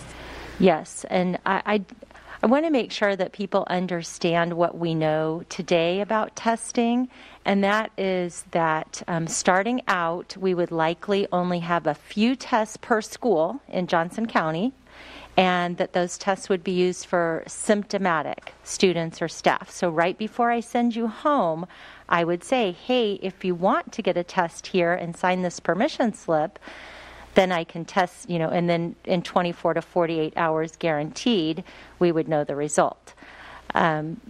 That's where we're at right now. And then also we have the option of testing in a cohort situation where we have 2 cases within one cohort. So let's just use the football team example. We have 2 cases on a football team. We could obtain enough tests to test the entire football team. And I use football team. I don't know, that's probably maybe too many people for the county, but 2 people in a cohort we could test in that type of situation. And then the symptomatic people. But right now we do not have enough testing, and it is not within our foreseeable future, short term, months, 2 to 3 months, to have mass testing. Thank you. I appreciate it. Dr. Sinclair? I have more mask-related kinds of questions. So if I could, I'll just continue with that. So could you help me understand the idea about the mask and 6 feet? Is that goal that we have in implementing the safe opening principles and principles to keep us open, those two together are actually kind of a double protection. Is that correct? Both the mask and the 6 feet? Yes, you have to remember nothing is perfect, right? So the mask keeps my droplets close to me and your droplets close to you. And then that 6 feet of distance is even better, because even if tiny little droplets escape from my mask, they hopefully couldn't make it to you. So nothing is perfect, but someone described it one time as layering of slices of Swiss cheese. So here's your mask. It still has holes in it. It's not perfect. But layer on top of that 6 feet of distance, you're going to cover up some of those holes, right? And layer on top of that hand hygiene and those types of things. It just makes it better and better. So if we're in the lunchroom and we're eating, that 6 feet is probably more important as I'm taking bites than if I'm in the classroom and I might happen to pass you 3 feet apart, but I still have my mask on, or The lunchroom is definitely a place where those kids are going to have their mask off the entire time they're eating. And so we want to make sure in the lunchroom that they maintain 6 feet of distance, because Johnson County tells us that if you are unmasked within 6 feet for 10 minutes or more, and all of our lunch periods are longer than 10 minutes, you will quarantine if one of those kids tests positive, those people who are within 6 feet of that student. Okay, thank you. I have some other kind of mask-related mitigating, but more in athletics, but I can wait to circle back. Okay, thank you. Okay. If I may, since we have some teachers and students here that may want to go and do some other things, Absolutely. if you have any student or teacher questions, please feel free to ask them now, and then, because we really appreciate you taking time to come tonight. Ms. Embry? It's not exactly Canvas related, so you guys might get to leave either way. But I'm curious how our school social workers are interfacing with teachers and students in this particular time and climate, because it seems both all the more important than ever and also all the more difficult to do. Our social worker, I'm at Brookridge, she went ahead and put a site together, and it's on my front page of Canvas. So kids can come to that. Plus, we've been told to contact her. She sends out, today it was an update for us about how we're doing, and then next day it might be something about how the kids are doing, and making sure they're getting the food and everything. But she has a homepage that is on my Canvas. And at South today, we just received an email from our counseling department and social workers that actually went out to, I believe, all the parents of any student, and I have a student there, just saying, hey, we're still here if you need us. All the different kind of mental health places where they can get help, but to reach out to them if there are any concerns. So I know that went out to the parents at our school today. And I had like an interest survey that I had students fill out, and there was a boy that I was concerned by some of his responses, and I reached out to the social worker, and she's already talked to him today. So they're very involved still. So I'll just add too briefly that our social workers have been very much involved in supporting families as they have come back and transitioned. With the Smart Spot question, we're getting requests. Our social workers are helping connect families with internet access as well as social emotional supports. While we're sitting here tonight, we've had 5 more requests just in the last hour. So social workers are getting that information out. In addition to that, as we have students that are being placed into the school, I oversee our foster students in the district. So in the last 2.5 weeks, I've had social workers sitting in on those placement meetings so that we have smooth transitions for our students that are coming in. So they are very much engaged in supporting the teams and working with families and their needs. And then I would just add to that, as part of our reopening plans and the social emotional learning piece of that, our teams brought up the fact that we wanted all of our schools to develop family liaison teams. And so the schools are working to set that up. Obviously, the social workers are a key piece of that, but also what does it look like as a school? How do we respond when we have families in need, or we have families that we're not making contact with, or we have attendance concerns? And so that's another piece that our schools are working with right now and that we're working with our principals on as well. And then the proud principal in me wants to recognize my former student right here, Ray Marsh alumni. Are we? Yeah. Does anyone else have a follow-up question for the teachers or the students before they leave? Okay, Dr. Sinclair.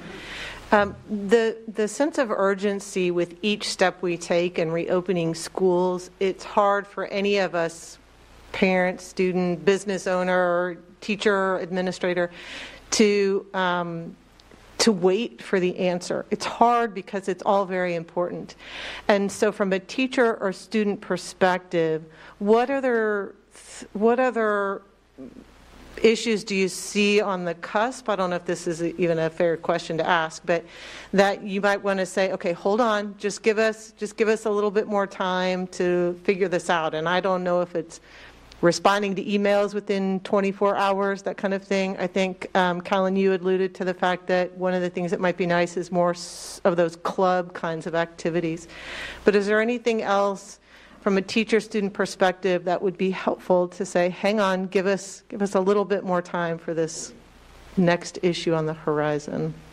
Well, I know we're all trying to figure out the grading right now. I have students who submitted some assignments, and I'm trying to learn how to use the speed grader, it's called in Canvas. And then once I use that, I'm able to make comments, but I think I now know how to connect it to Skyward, because Lindsay actually helped me today. But for parents to maybe be a little patient with grading right away with Canvas Skyward, plus to know that the grade could be different in Canvas than it is in Skyward, because you might have assignments you created in Canvas, but then other assignments that are in Skyward, like Skyward's the final word on a student's grade. But we're all just a little stressed right now about the grading piece of it, but we're learning. So maybe patience would be good. Thank you for sharing that. Anything else?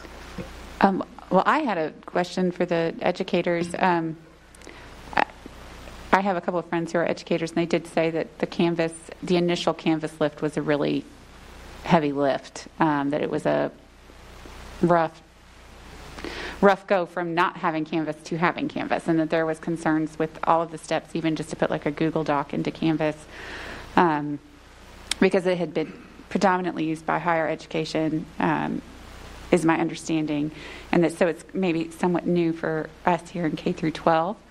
I feel like I have kind of faith in the high school students to sort of navigate things. They already know everything about technology. I mean, no offense, but at 42, you guys know way more than I do.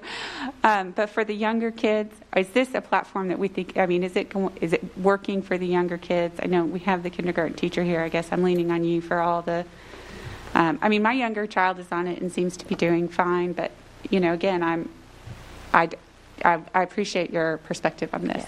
Yeah.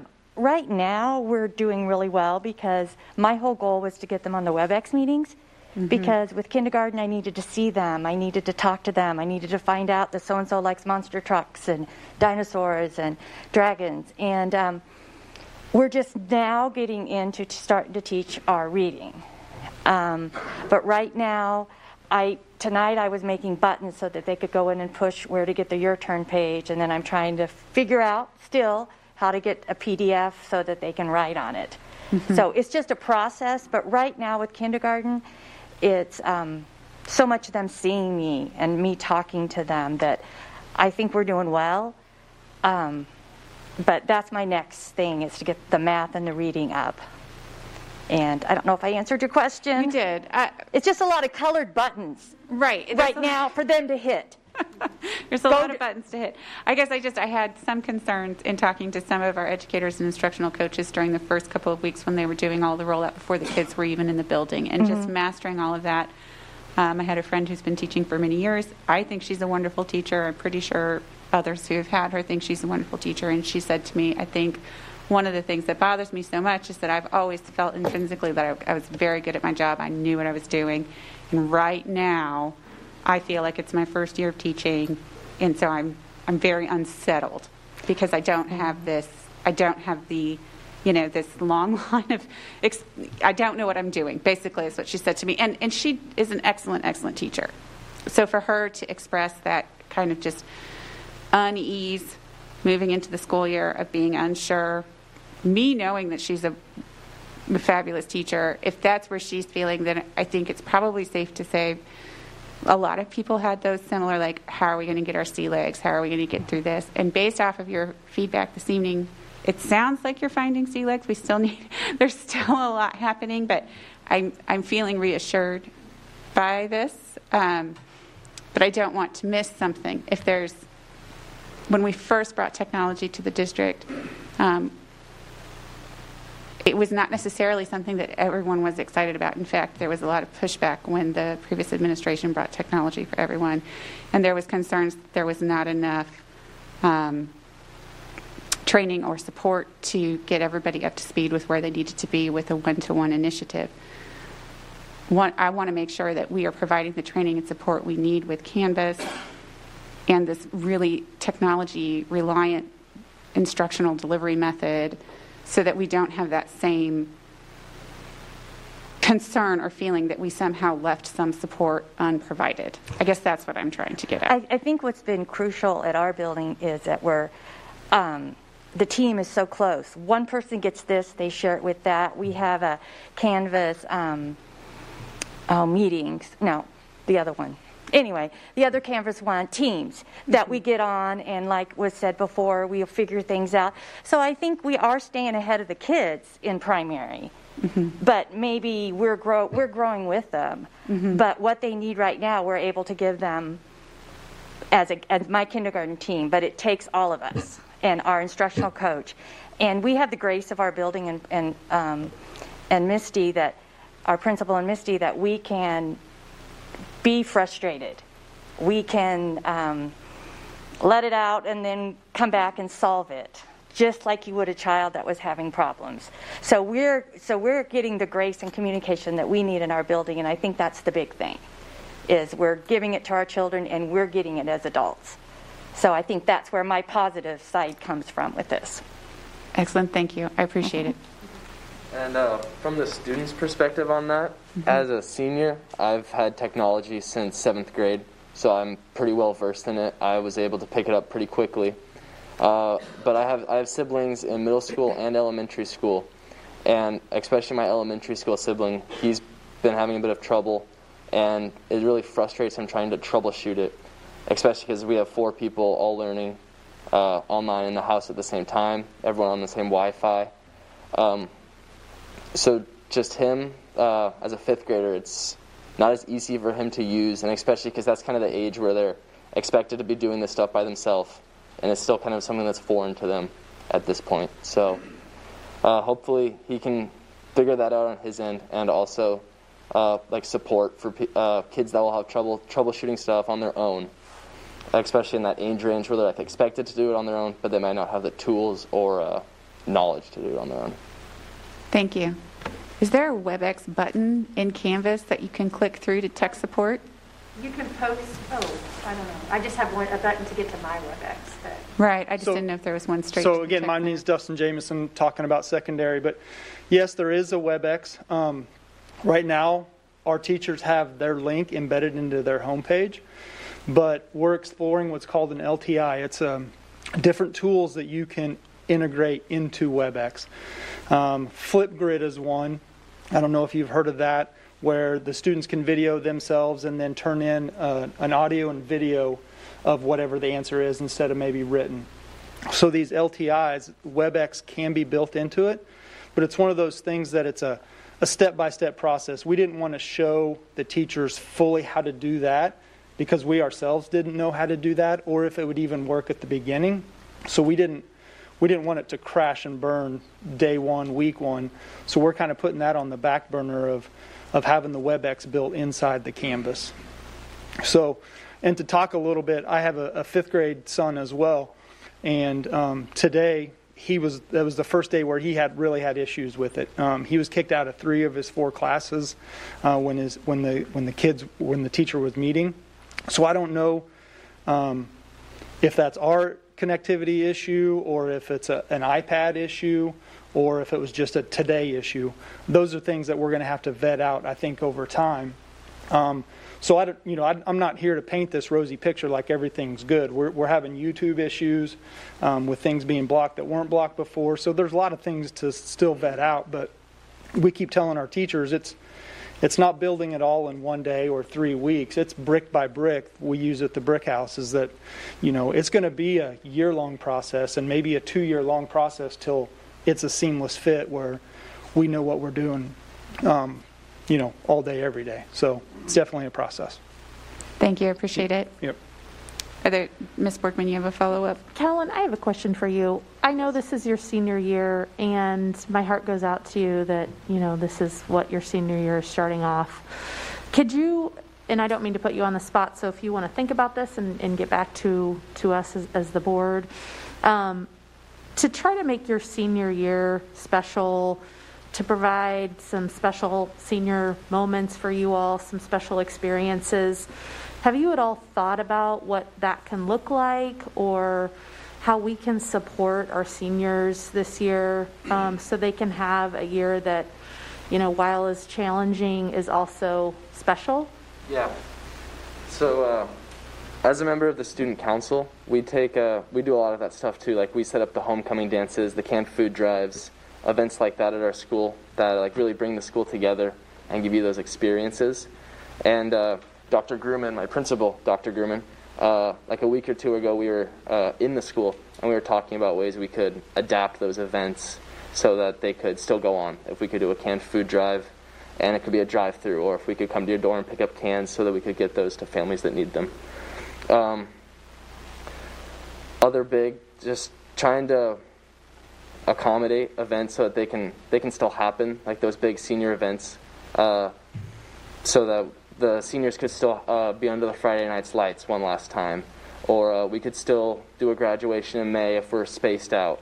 Just finding ways to accommodate those events so that they can still happen, because no one's expecting them to go on as normal. It's no one's expectation that we'll have a 300-person student section, but still being able to have those events just safely is something that I think is important to the students. Yeah, agreed. Thank you for sharing that. And as you and your fellow students think about some more specifics as to what that looks like, feel free to share that with Dr. Grumman, with the board, because that is our challenge, is to make this year special for you. And so thank you for being here and for speaking up and for sharing your ideas and thoughts and helping us to remember how special that senior year is. And it only happens once, so we got to make sure that we're doing everything we can to give you guys something to go out feeling good about. So thank you. Thank you. I appreciate your dedication to that. Yeah, thank you. If there aren't any further questions for our educators and students, you can make a break for it. We're going to be here a while. Thank you. Good call. I don't know where we were at in the order. Were we with Brad? Okay. Oh, okay. Thank you, Mr. Stratton. Reverend Guy? I have an HR question. I know that initially when we were asking teachers and parents to decide whether they wanted remote or in-person, kind of the stars aligned and it kind of fit into the similar patterns. But I'm guessing now that with all of these additional students, it's not going to line up exactly. I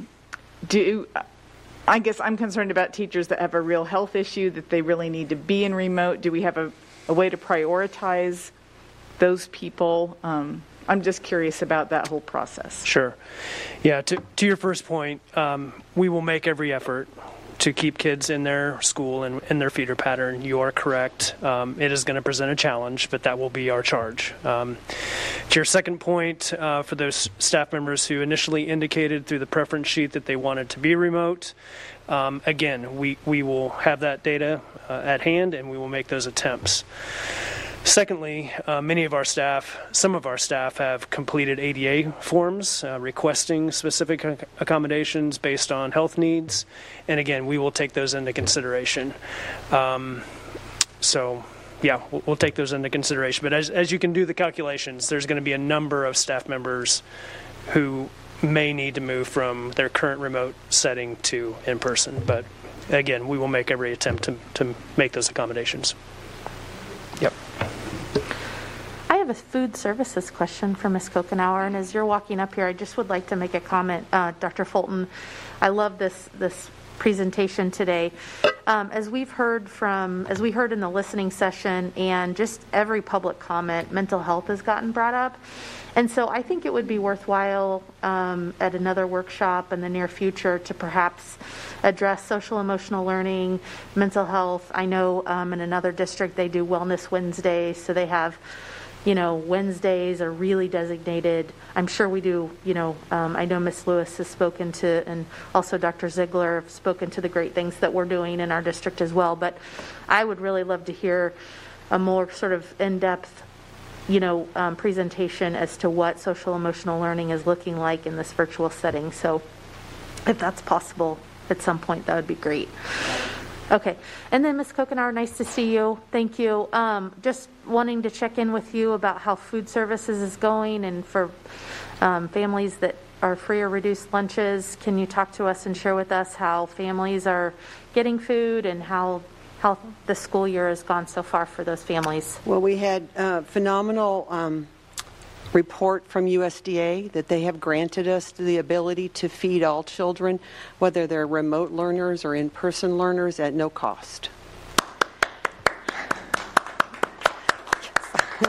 Remember, I spoke to that. No, thank you so much. And I pushed for it very hard. Thank you so much. Now, there's amazing. a caveat to that. Until the funding runs out. Who do we go to yell at for that? Washington. Yes, ma'am. There is already a push from us food service people. We want it to go till June 30th. Okay, it makes no sense to stop it at Christmas when that is sometimes the worst time, that we want it to go till the end of June. So people who are watching at home, they can reach out to their United States reps and senators to let them know that that is something that we here in the Shawnee Mission School District have an interest in. Yes. Okay, thank you. They feel strongly that there should be money to go till the end of December, but that will be just a very hard time to explain to families why they were free and now they have to pay. So that's been our message to families currently. Please continue to apply for free and reduced lunch, because if we had to flip the switch, we want them to be able to get those benefits at that point. So when we did flip the switch, I think I spoke the last time I was here, we tried an online digital ordering system that flopped, royally flopped. The parents struggled, we struggled, and I dumped it within a week. It just was horrible. So we're going back to the model, just like we did since March, that parents, if they would like to come pick up a meal, they can come pick up a meal. It's not a problem. And we've opened all 47 of our buildings. They can come to any facility and pick up their meals. We have asked that they provide us with their student ID number that ensures accountability, for lack of a better word, for the federal government. And so the parents are providing that with no problem. The child does not have to be with them in the car. We set the timeline from 7 to 9, thinking that parents could do that before their kids had to jump on the computer to learn and those kinds of things. We really tried to think those things through. Last Friday, we served 33,281 students, which includes 7 breakfasts and 7 lunches for those students, for a grand total of 45,934 meals were distributed by my staff Friday morning. Yes. So we know we had some hiccups last Friday. We are bumping up our numbers, and we're already gearing up for this next Friday's distribution. So Thank you. So distributions are only on Fridays. And we selected that thinking that when we go to hybrid, that is the one day that there's not a lot of congestion and drop off and all those kinds of things. And that's why we did that on Fridays. And with the government stepping in, I guess take a step back, they allow us to serve 7 meals because there's 7 days in a week. So we're able to serve Saturday, Sundays, and then Monday through Fridays. Wonderful. So we pack it 7 breakfasts and 7 lunches, and they come in and get all of that. And the food is provided to them that has already been cooked and frozen, so they just take it home and stick it in the freezer. They can thaw it and put it in the microwave, or if kids like cold pizza, they can eat cold pizza. That's great. So it's really whatever they want. And there's, I'm assuming, good portion of fruits and veggies. There's fruits and veggies. We're so heavily regulated, there's no problem with that. Sure. Yes. Okay. Just wanted Yes. my mom. Yes, I know. Okay. The one thing we've changed since this summer is we heard this summer that there was so much milk. Because think about, you get 7 cartons for breakfast and 7 cartons for lunch. You've got 3 kids, you don't have refrigeration space. So we've made that change, allowing the parents, they can choose to take it or they can choose not to take it. And the federal government's okay with that. So we give them a bag, we've got a milk cooler right there when they pick it up, and we tell them you can have this much milk if you'd like, or you don't have to take it. Thank you so much, Ms. Kokenauer. Any questions other than? I have one follow-up on that, and I think I already know the answer, but I want you to answer it out loud so people can hear it for themselves. Is there a difference in the size of the meal that is provided at the high school buildings versus the size of the meal at the elementary buildings? Like, does it not in this program? There is not. And that's what I thought, but I wanted to make sure we heard that out loud. But I guess I need to also say, when we come back to in-person, and I will say right now, we are serving SPED kids that are in class. We're serving the daycare kids in class. Those are all being provided at no cost. So when kids come back into class, everything will be at no cost as long as the federal government allows that. And I have a similar follow-up question. I think there's like an urban legend that it helps the program the more families come. So there's been, at least on our next door group in my neighborhood, sort of a help out the schools by coming and getting meals, whether you need them or don't need them. That I would is not say how I'm the not funding works at all. No, it does not. No, and that to me is just wasteful. Right. So come if you need the meals. If you don't do, come yes. if Now I will tell you a phenomenal story, and I have to brag on my staff. There are certain pockets of our district we didn't expect to see a lot of families, but we've got a huge response. And when we said to some of these moms, why? They said their kids wanted something normal this year. School lunch is normal. And so that's why they came and got the food, which was so cool. And we just loved it. They wanted to come see the lunch ladies and the guys. So, yeah, we had a good week. Thank you so much. I have one really quick. Oh, yeah, go Just ahead. a comment. My next question was going to actually be to have you come up, so thank you, Ms. Borgman, for doing that. I just wanted to say I saw on Facebook this weekend my friend Marilyn, who showed physically the bounty of she has 4 kids learning at home, and it was amazing to see how much food it was. So, yeah, I hope that everyone does take advantage of it, though. Yes, and that's our point. Absolutely. Yeah. Well, thank you. Great question, Jamie. Ms. Embry.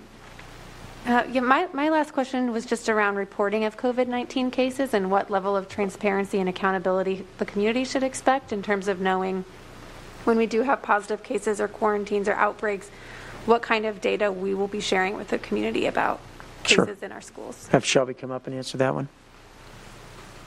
So is your question if there's a case in a classroom? It's sort of more writ large, like are we having outbreaks? Are we having 0 cases? What do we know overall? Not in one specific, not necessarily for people to know for quarantine or isolation purposes, more just for us to gauge, and for us to gauge as a board, the safety of our in-person learning. So I think we are going to get, Dr. Ziegler and I have been talking about getting a system in place to keep you all abreast of the number of cases. I was just looking on my cell phone because I didn't have a chance over the weekend to tabulate.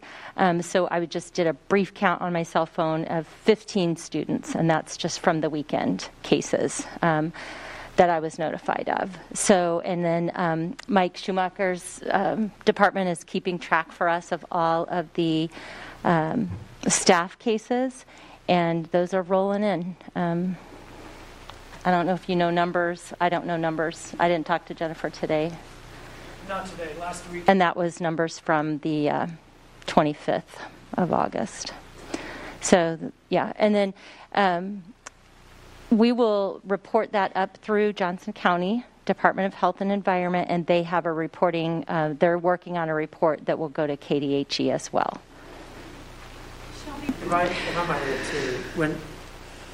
When we talk about these cases, of course, it's important to think about the why of that.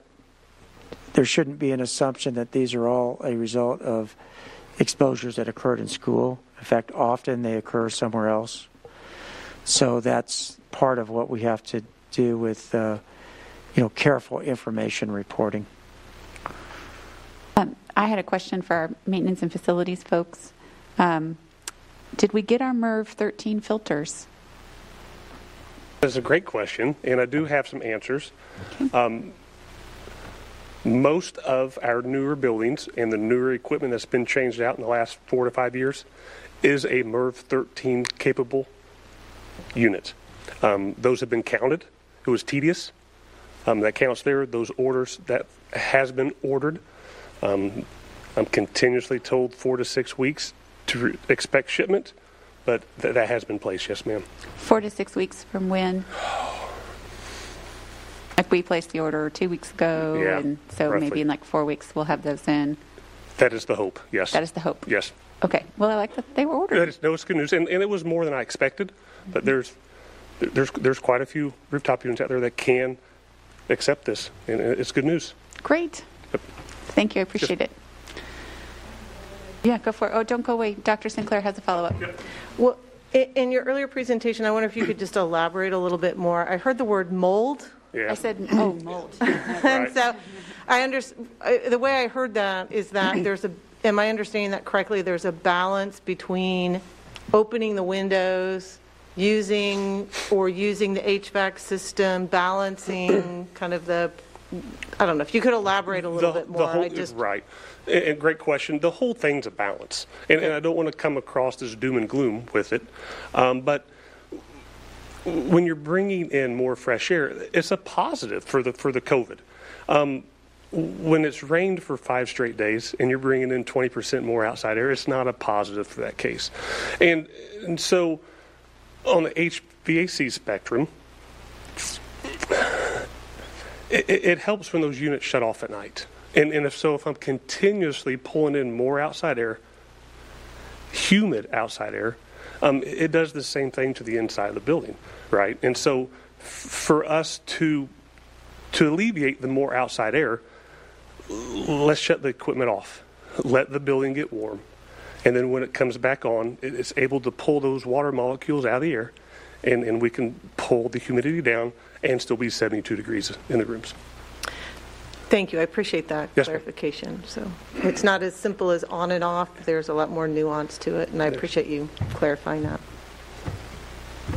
I have a fine arts question. Thank you, Tyler. Oh, so Brad, you're done, and Reverend Guy, you're done. Okay, sorry, just clarifying. I did make sure. Hi. Hello. It's nice to see you. You too. And this may be a question for Dr. Fulton as well. With fine arts, I know that, with our theater programs, which are so strong in Shawnee Mission, those are considered extracurricular. I've gotten some emails, I'm sure other board members have as well. Those are opportunities that, because they're extracurricular, we don't have the transportation issues and therefore equity issues that we may with some other things. We can socially distance in theaters, is there a plan at all to sort of think about bringing these kids in for some of these theater type programs, these fine art programs? Absolutely. We are discussing those concepts, those thoughts. But based upon your guidance last week around fall sports and activities, as we've been talking with our folks, while they are, a lot of our music programs and theater, they're year-round activities, but they're not CASHA activities. And so we're still holding off on that. We've got guidance, and I'm updating at this point to bring that up from our summer guidance for our summer activities and make that current for what's going on today. And so we're looking at that, and hopefully sooner rather than later. But that's, depending on, of course, what the health department says and all the gating criteria and all of that. But we are working on plans so we can get them in motion. I was actually sitting on a webinar this afternoon about virtual performances and how that could look and how that could work. So exploring all of that and constant conversation with our theater staff as well as music staff. And so we're talking about plans. Nothing ready to unveil yet, but we're in process. Okay, great news. Thank you. You bet. Done? Ms. Goodburn? Done? Okay, so go ahead, Dr. Sinclair. So one last question about, as our athletic activities have gotten back underway and we've shifted from kind of conditioning and practices to competitions, is there a process for the safety protocols? If there are, how is that rolling out? I'm thinking of, I just heard some differences in masking in some of the competitions, like, volleyball. So I had a former player, so I'm hearing from some of those parents where we have some kids masking during competition and others not. And I didn't know if there's a process for how that might get Good evening. processed. Actually, by KSHA recommendation and Kansas Health System recommendations, they would ask that we don't mask during exertion, and that would be competition. Volleyball, a lot of the teams are opting to wear a mask. Most of our girls are wearing a mask, but there are some that are not. And that's based on what KSHA has said, and that's based on what Kansas Health System has said. Okay. All right. So that's just one of those places where it's some are opting to be more conservative, both are falling within the guidelines. Absolutely. Okay. Thank you. I appreciate that. Okay. Dr. Fulton, you had mentioned earlier there's some additional guidance for consideration that we may want to consider for a resolution that includes KSDE recommendations as well as KSHA recommendations. Are you suggesting that we revisit the resolution at some point in the near future to incorporate KSHA as well as KSDE? That I would. We have some of that guidance was already in our back to school document that we have. And of course, that's a living document. So we can continue to draw from those documents and add it in. But since we are sourcing them for specific aspects of our operations, I think it would be good to add them into the resolution so that people recognize we're using those groups as resources for some of our work. Okay. Is that something that perhaps at the next meeting we should take a closer look at? Yeah, we're working on seeing with Rachel what language would be used and what would need to be added. And then if that is something that would be on the agenda, it'll get into board docs so that you can see it before the meeting. Okay, great.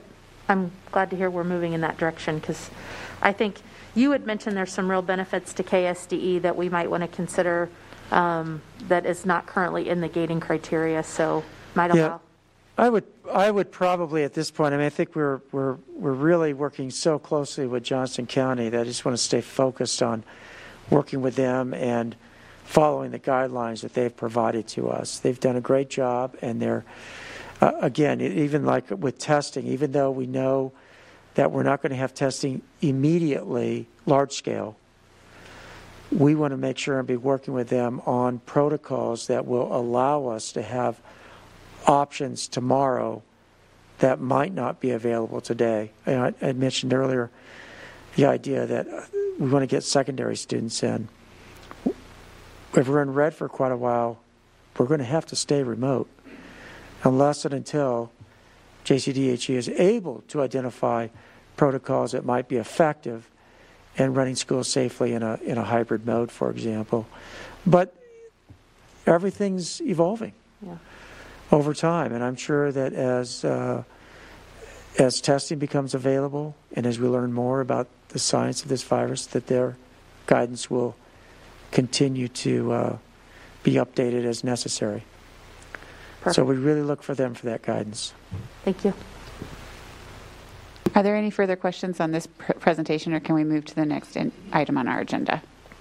Okay, sounds good. Thank you so much, everyone who presented this go-around. We appreciate it. And we'll move on to 3.2, Kansas Education Systems Accreditation Review with Dr. Hubbard, I think.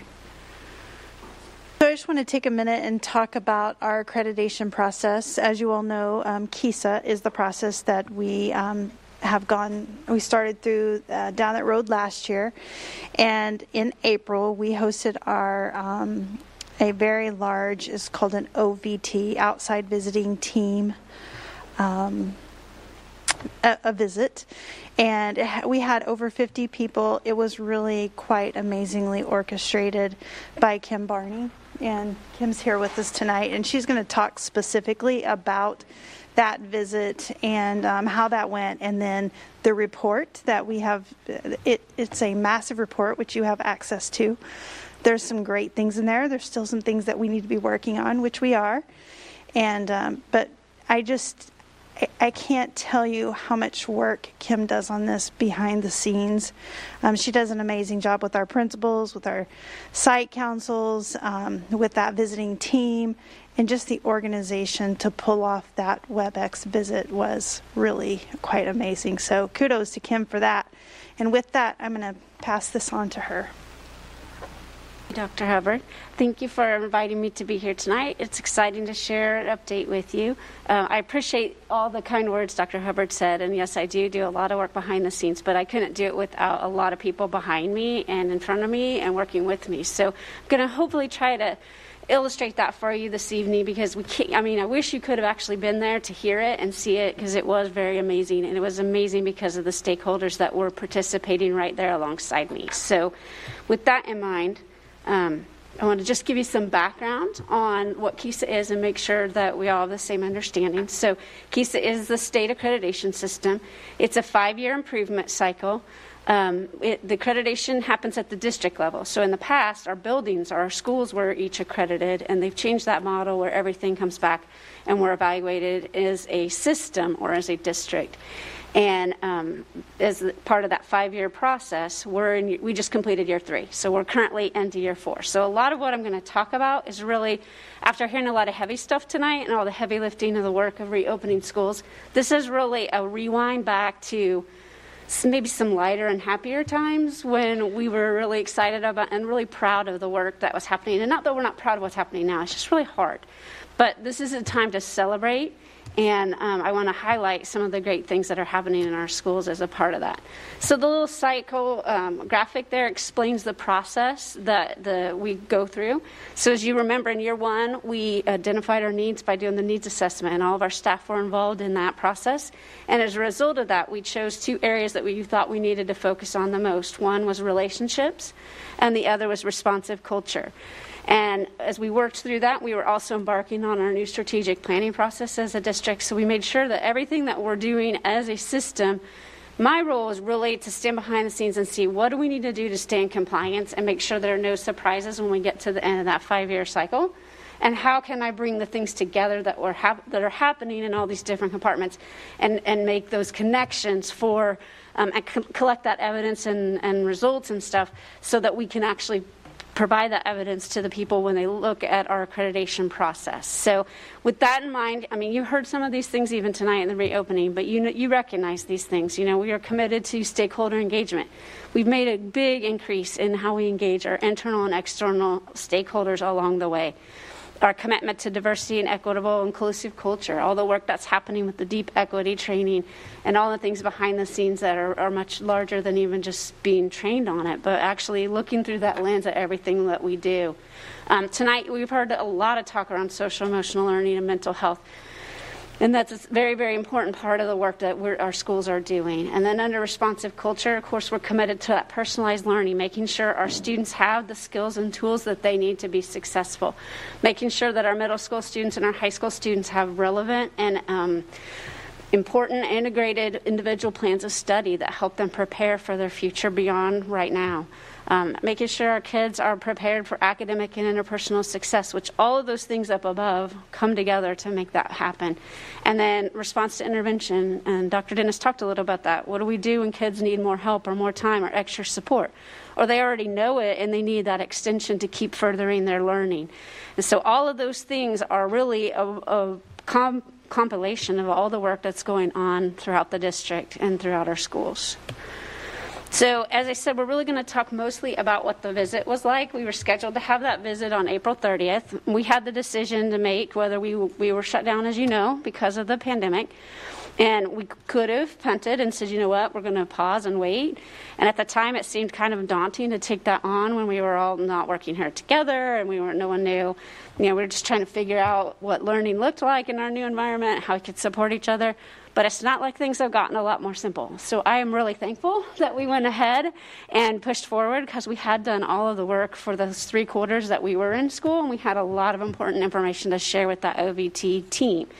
So the purpose of the OVT team is basically outside educators come in and they collaborate with us, and they provide coaching and mentoring and support, and they share best practices, and we share best practices. It's really it's a very high level of collaboration and professional support.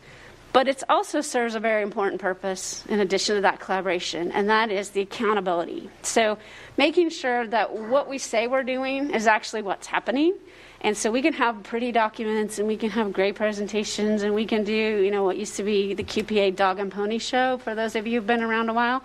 But they really want to come in, and they want to ask hard questions, and they want to dive in and ask what's working, what's challenging. They want to know that what we say we're doing is actually what's happening out in our schools. And so that's the role that the staff played when those 50-plus stakeholders that Dr. Hubbard referenced. The unintended consequence of doing it last spring during the shutdown is we didn't have to worry about subs and schedules. We had a lot more freedom. So we were able to engage a lot more of our teachers and our administrators and our coaches and counselors and social workers in the process. And I just really wish that you could have been there to hear them tell their story, and that there was so much pride and so many great things that they could connect to. It was really, I didn't know what to expect. I was just hoping the technology worked and that I'd practiced enough and some of those things. But what surprised me was the inspiration and the motivation and the pride that the teachers and the staff shared. And so as a result of that, it was about a 6-hour WebEx. So, we took some breaks, of course, but 50-plus people on WebEx trying to engage. So I had a lot of support with people watching the chat and people watching. It was stuff I couldn't just do it by myself, as I said. But the best part was the open conversation that our staff had was sharing, yes, this is what's working. You know what? This is kind of hard. We need some ideas around how we could do this better. That's the way you continue to improve and grow. So based on the outcome of that collaborative conversation with all that input from our staff, the OVT identified and provided us with some feedback, and I'm just going to summarize that. You can see that there's a lot to be proud of. They identified a lot of strengths within the district. So they really felt like at all levels we're very student-centered, as we should be, because we're all here for kids. They love the interconnectedness between the KISA process and the district strategic plan. So it shouldn't be KISA over here, school improvement, and here's what we've got on our plan. It has to be integrated and has to be seen as one seamless thing. They felt like there was strong alignment between the work at the district office and what was actually happening in the school level initiatives, which is really important. That gets back to that fidelity and transparency piece. That's really their job, to come in and see are we just telling you a good story, or is it really actually transferring into impacting our students in the classroom. They thought that we have good communication, strong communication, and utilizing our district leadership team and our building leadership teams, and that we continue to gather a broad base of input from both internal and external stakeholders. And they were very, very appreciative and complimentary of our commitment to that responsive culture and equity work, and the importance of social emotional learning and mental health support for all students. So lots of great things to celebrate there, lots to be proud of. On the other side of the slide is some things that they said, you're doing a great job, but here's some things to remember as you get closer to the end of year 5, where the accreditation review will happen and they'll actually decide your accreditation status. We need to remember the importance of using data to tell our story and making sure that we're collecting the right data, that we're analyzing the data, we're making changes based on what the data tells us, and that we know what's working and what's not working. As I said, there's a lot of open, honest conversation. We had high school and middle school counselors and principals and a few teachers talking about implementing the individual plans of study. Nobody disagrees that that's an important tool. Middle school felt really comfortable because of the way they've built into their schedule to use mascot time. At least this was when we were all in person, last year. But they were utilizing that mascot time to build those plans with the kids, teach them why it's important, review those plans. Well, at high school, it's a little more difficult. They didn't have necessarily that time element. So our teachers were really honest and said, we have plans of study, but they could be so much better if we made it a priority and figured out a way to overcome that barrier of time. So that's something that we'll be working with our high schools. So again, it's not all just everything's rosy and great. It's really about what is hard, what do we need to work on, how can we get better.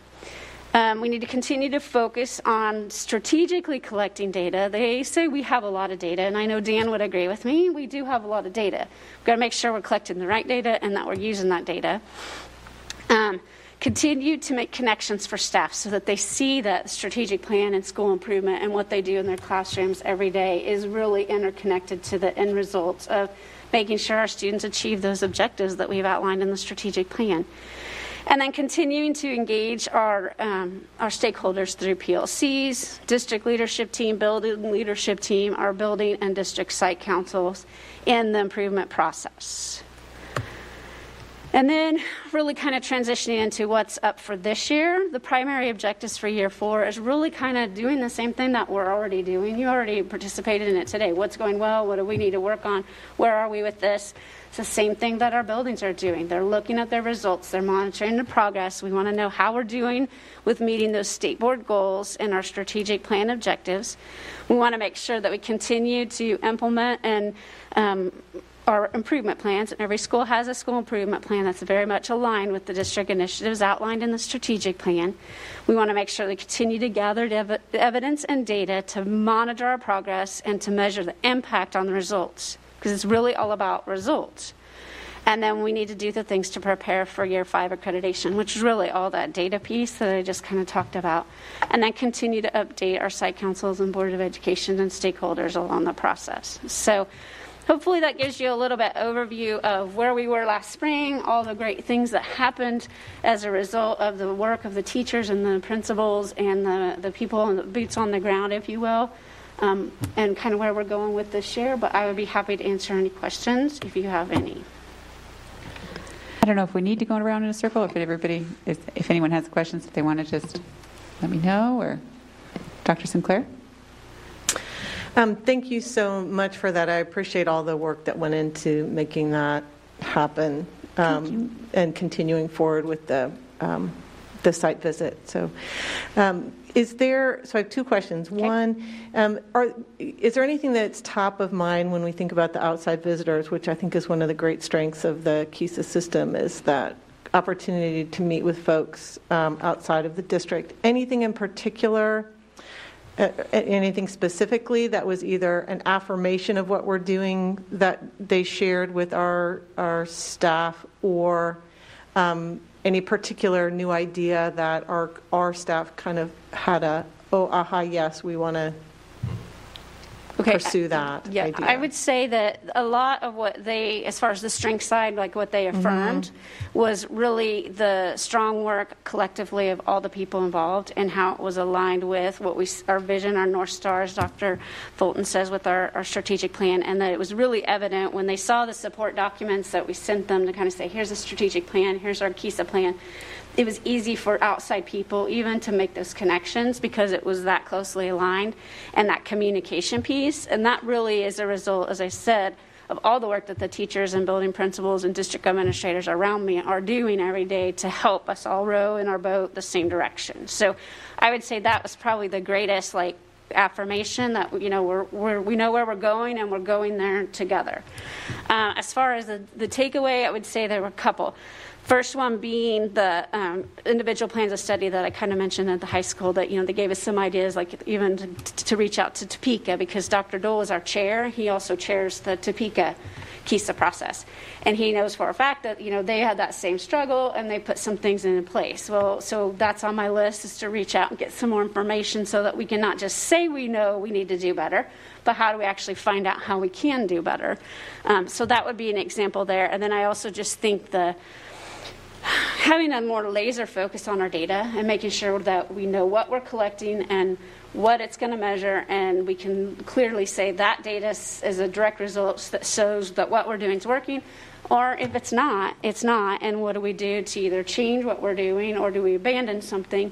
They were very complimentary of all the great things we have going on, but it was almost like maybe we need to narrow down a little bit more to a focus to that laser when we're talking about the results piece that we have to provide that we've met those requirements. If you're trying to measure everything, then are you measuring anything? Too much can be too much. So I would say kind of that this year I would like to see us narrow that down. You have something to add? Yeah, I would add to that just because I think you'll hear this in the next year. It's called the ARC, which is the Accreditation Review Committee. Council, thank you. And the ARC, Dr. Dole, if he said it once, he said it 100 times, that the ARC is going to expect higher data results than accreditation processes in the past. In the past in Kansas, other than our small AYP window where, every year we had to make improvements, or you were on improvement, if you will, the accreditation process has really been, how do I say this?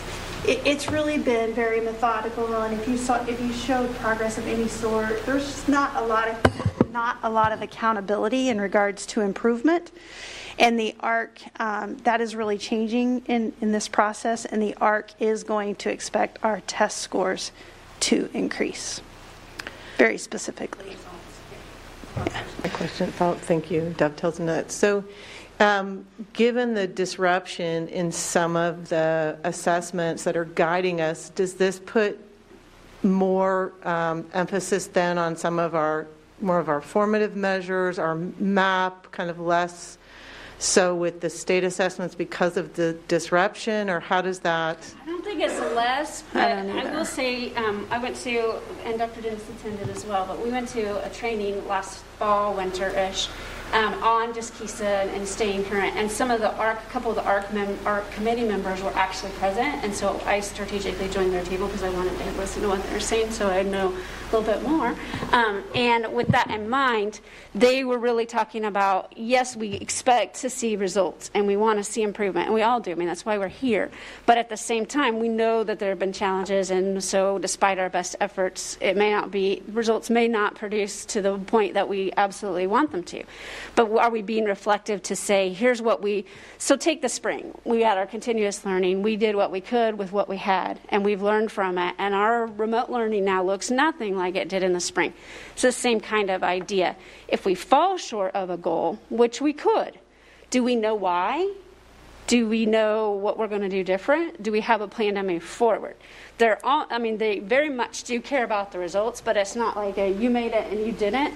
If you didn't and you don't know why, it's like the same thing when you would go and observe a teacher in a classroom and it didn't go well. I wasn't concerned if it didn't go well. I was concerned if she or he didn't know that didn't go well. But when they come and say, here's what I would do different, I'm like, they got it. They understand that process of reflection. So, it is results. And then we also got to make sure that we also have the rationale and the planning and the communication of how we move forward if our results aren't in every case where we want them to be. And I don't know what it's going to look like with missing of assessments because we're going to have some gaps, right? Because we haven't tested and everything. So I haven't heard much in regards from the ARC to what that looks like yet. I'm sure that will be coming soon. I know Dan and the CNI team have been working on an assessment schedule for this year, and we're all going to have to be real creative with what that looks like. We're waiting a little bit now that we're going to have elementary. We've pushed back MAP a little bit so that we can do it in person. We were planning to do it remotely for everybody, but we are hoping to do that in person some now with this transition. But we also have a very large number of remote kids that we're going to have to figure out how to assess. So, the high school remote, maybe for an extended period of time, we're going to have to be creative. We're going to have to figure out what that looks like. So, but, the whole state's going to be in this ballpark. So I expect the ARC to start coming out with some information. Have you all heard anything from the ARC other than what I shared? Okay. And they are a part of the State Department of Education? They're actually a committee. So here, the OBT, our outside visiting team, they make our they come and they stay with us through the 5 years, and then they kind of share information with the ARC and make a recommendation regarding accreditation status. But the ARC is the committee who actually votes on and gives the district accreditation or not. And they are independent of the State Department in that they're part of the process, but they don't work at the State Department. Like the lady I mentioned I sat next to, she actually works in a neighboring district.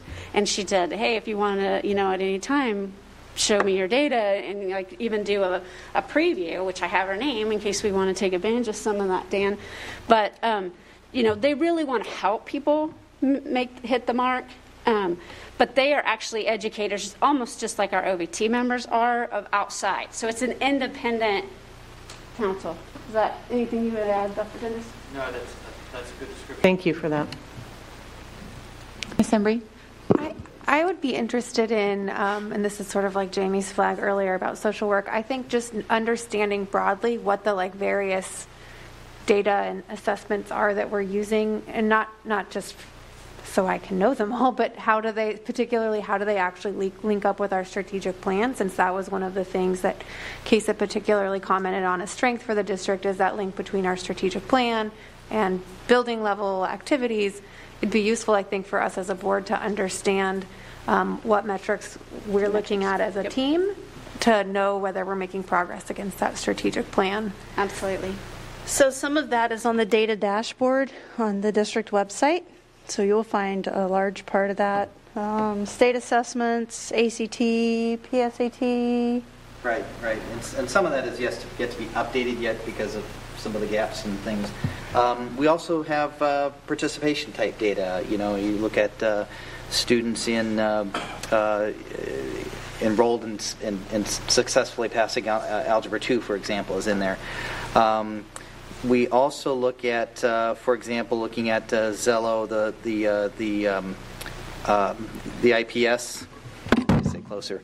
We're looking at participation activity, and there's some other metrics we can pull from that data set. But we've got the initial data set is looking at just is our students completing the 3 or 4 initial tasks that are required in the IPS. But there's some other data that we can pull out of that system too as we dive deeper and students get more involved in that system as well. And this might be one of those, because I just pulled it up, incredible tools that we have not tooted our own horn about enough, because there is a ton of data here, a ton of information. I think there's an incredible level of transparency that the district is offering to our stakeholders and to our patrons and to students and families if they want to understand how we're doing as a district.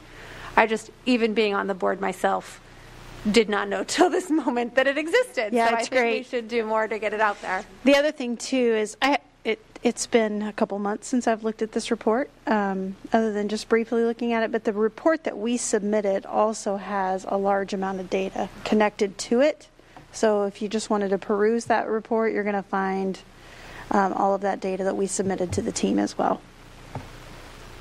I do.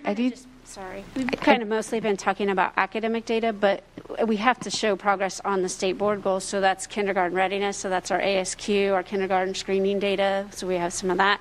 Social emotional. So the Panorama survey, that data that supports that. And then, of course, a lot of our academic data that addresses post-college secondary success and individual plans of study. And so, we know we need to have them, but over the next 2 years, I want to have more data around, are we using them? Are we engaging our families with them? Because it's not a compliance of get a plan and never look at it. That's not improvement. That's compliance. So there's other data outside of just the results that we've got to have, or the state assessment. I see over there, Mr. Stratton. I have a question, too. I just want to, I find it somewhat disconcerting that the ARC would specifically want to continue to see continued improvement on testing scores, particularly for this year in this testing cycle. It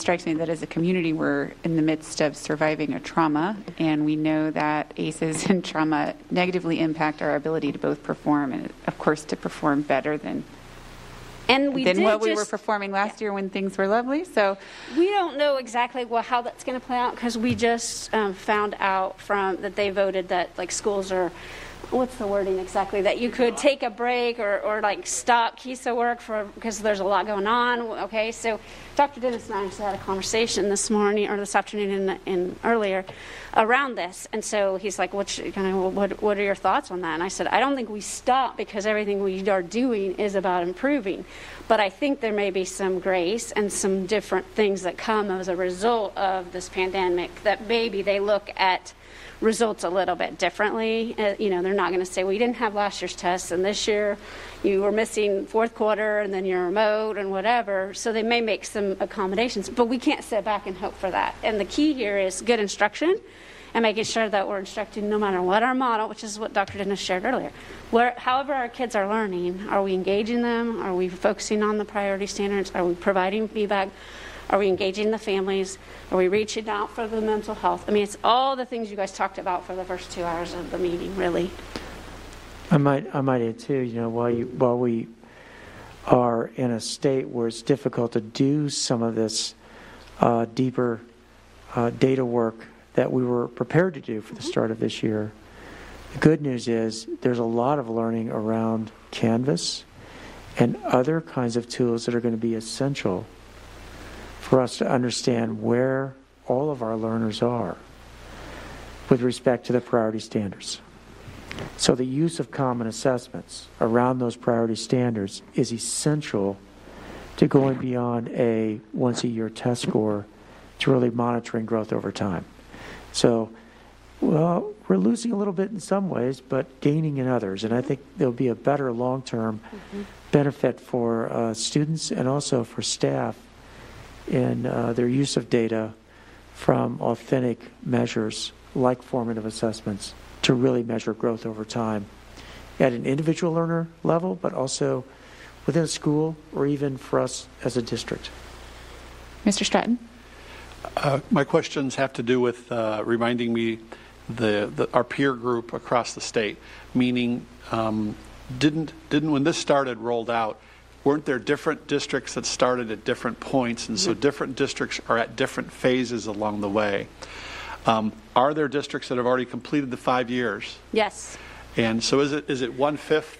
Is it divided equally? So we jumped in year one. So this is the third year of the KISA process, but school districts could decide where they wanted to jump in. Right. And so, yes, there's some that have finished it. There's also, and I think it's very fair to say that the target has changed a little bit from year one. And I say that meaning there's a renewed sense of results and the importance, and that's kind of what you were trying to get at with the ARC, is that we want to make sure that the state board goals are really around, a couple of them are academic, but a lot of them aren't, and so making sure we had that balanced approach, and that's still important. But then it almost was like a too soft of approach on the data side and the achievement data side, and then they're kind of vamping that up. So there's going to be higher expectations for the schools that started the cycle already in year 1 or 2 of their second cycle for those results, because they kind of reframed it. Is that fair? What the focus needs to be. So with that in mind, that's part of what we're trying to get ready for. I mean, we're in great shape to be accredited, but as we vamp up and join that next cycle, it's going to get nothing but more important that we see those results improve. And honestly, while there's been a lot of questions around social emotional from the accreditation standpoint, that's probably the side that we really are excelling, I would say, in regards to as far as the accreditation process goes. From the social emotional standpoint, we will fly through that. I mean, flying colors. We're going to be in great shape. It's our academic data we really have to work on, and that's where the ARC is really pushing the accountability piece. It's just hard that it correlates with this year. Yeah, it's bad timing. Well, and remember, it's a 5-year cycle, so if it's showing improvement. So it's not unusual in a 5-year cycle that a district might take a dip in one of those years. So especially during a historic global pandemic. Exactly, right? So, we have work to do, and we know that, and we're working on it continuously. And our attendance rate, while it's not one of those indicators, It is for us because we were on improvement for that this last year in regards to chronic absenteeism, so we have interventions in place for that.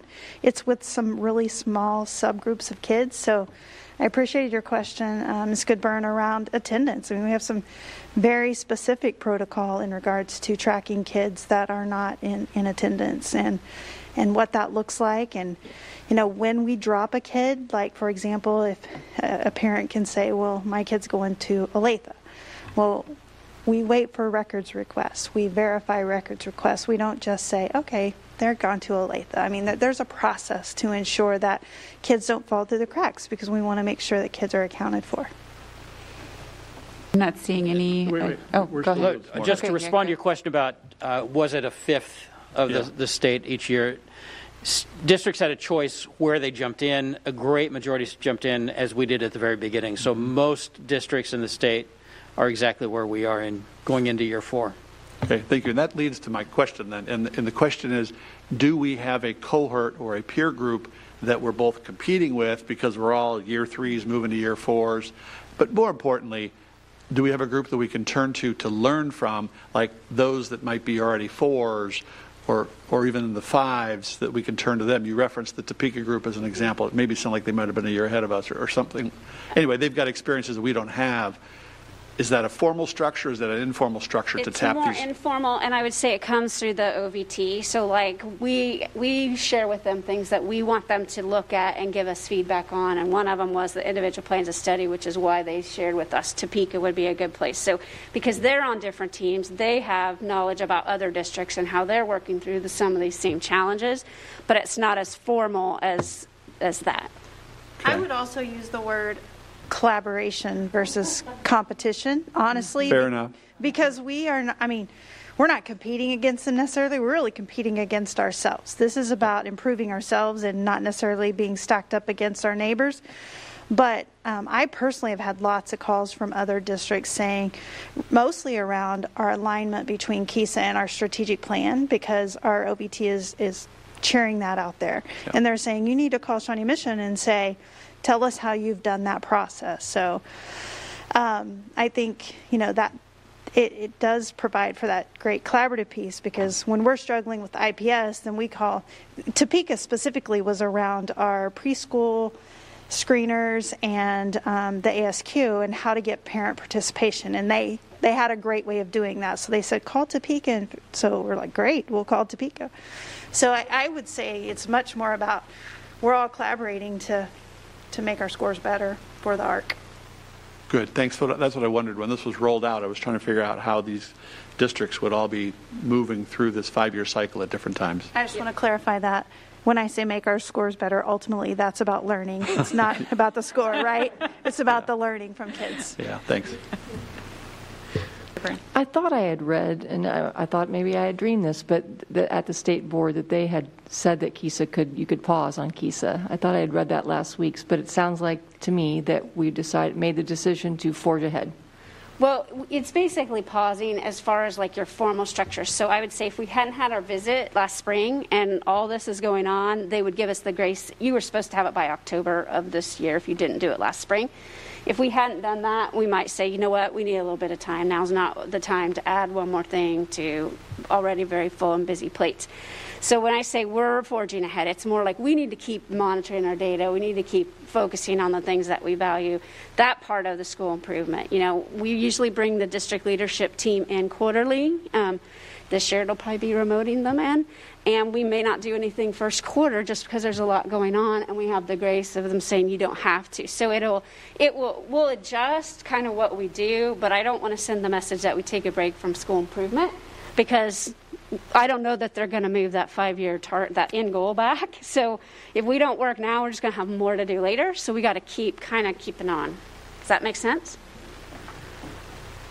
And is there I just have the slides here. Is there a full report that is available if we wanted to review the full KISA report? KISA report. Is it not in there? Okay, yes, we have it. Yes. We'll get it to you. Awesome. Yeah. Thank you. I'm sorry, I thought it was uploaded. No, they want both R's and the OBTs, which you have both of those. Okay. Thank you. Now I'm not seeing any further hands. Okay, good. Thank you very much. It's very appreciated. Thank you.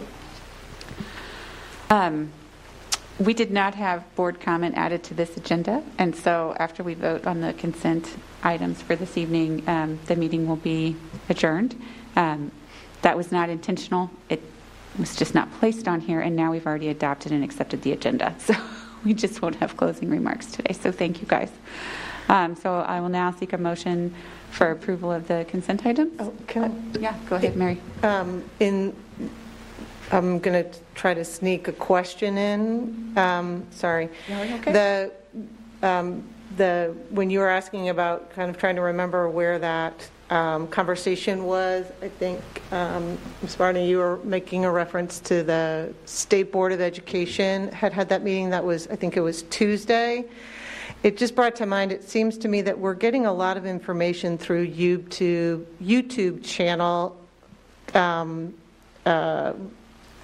live stream of very critical meetings that are happening around the state and around the counties. So the State Department of Education has a YouTube channel that they're live streaming the State Board of Education meetings, which I assume is kind of where some of that conversation about the CASA requirements, or where we're finding out about what the on the governor's YouTube channel, all those meetings around the allocation of federal dollars that have come to our state and how that might be impacting us as a district or as a county, are coming from the governor's YouTube channel.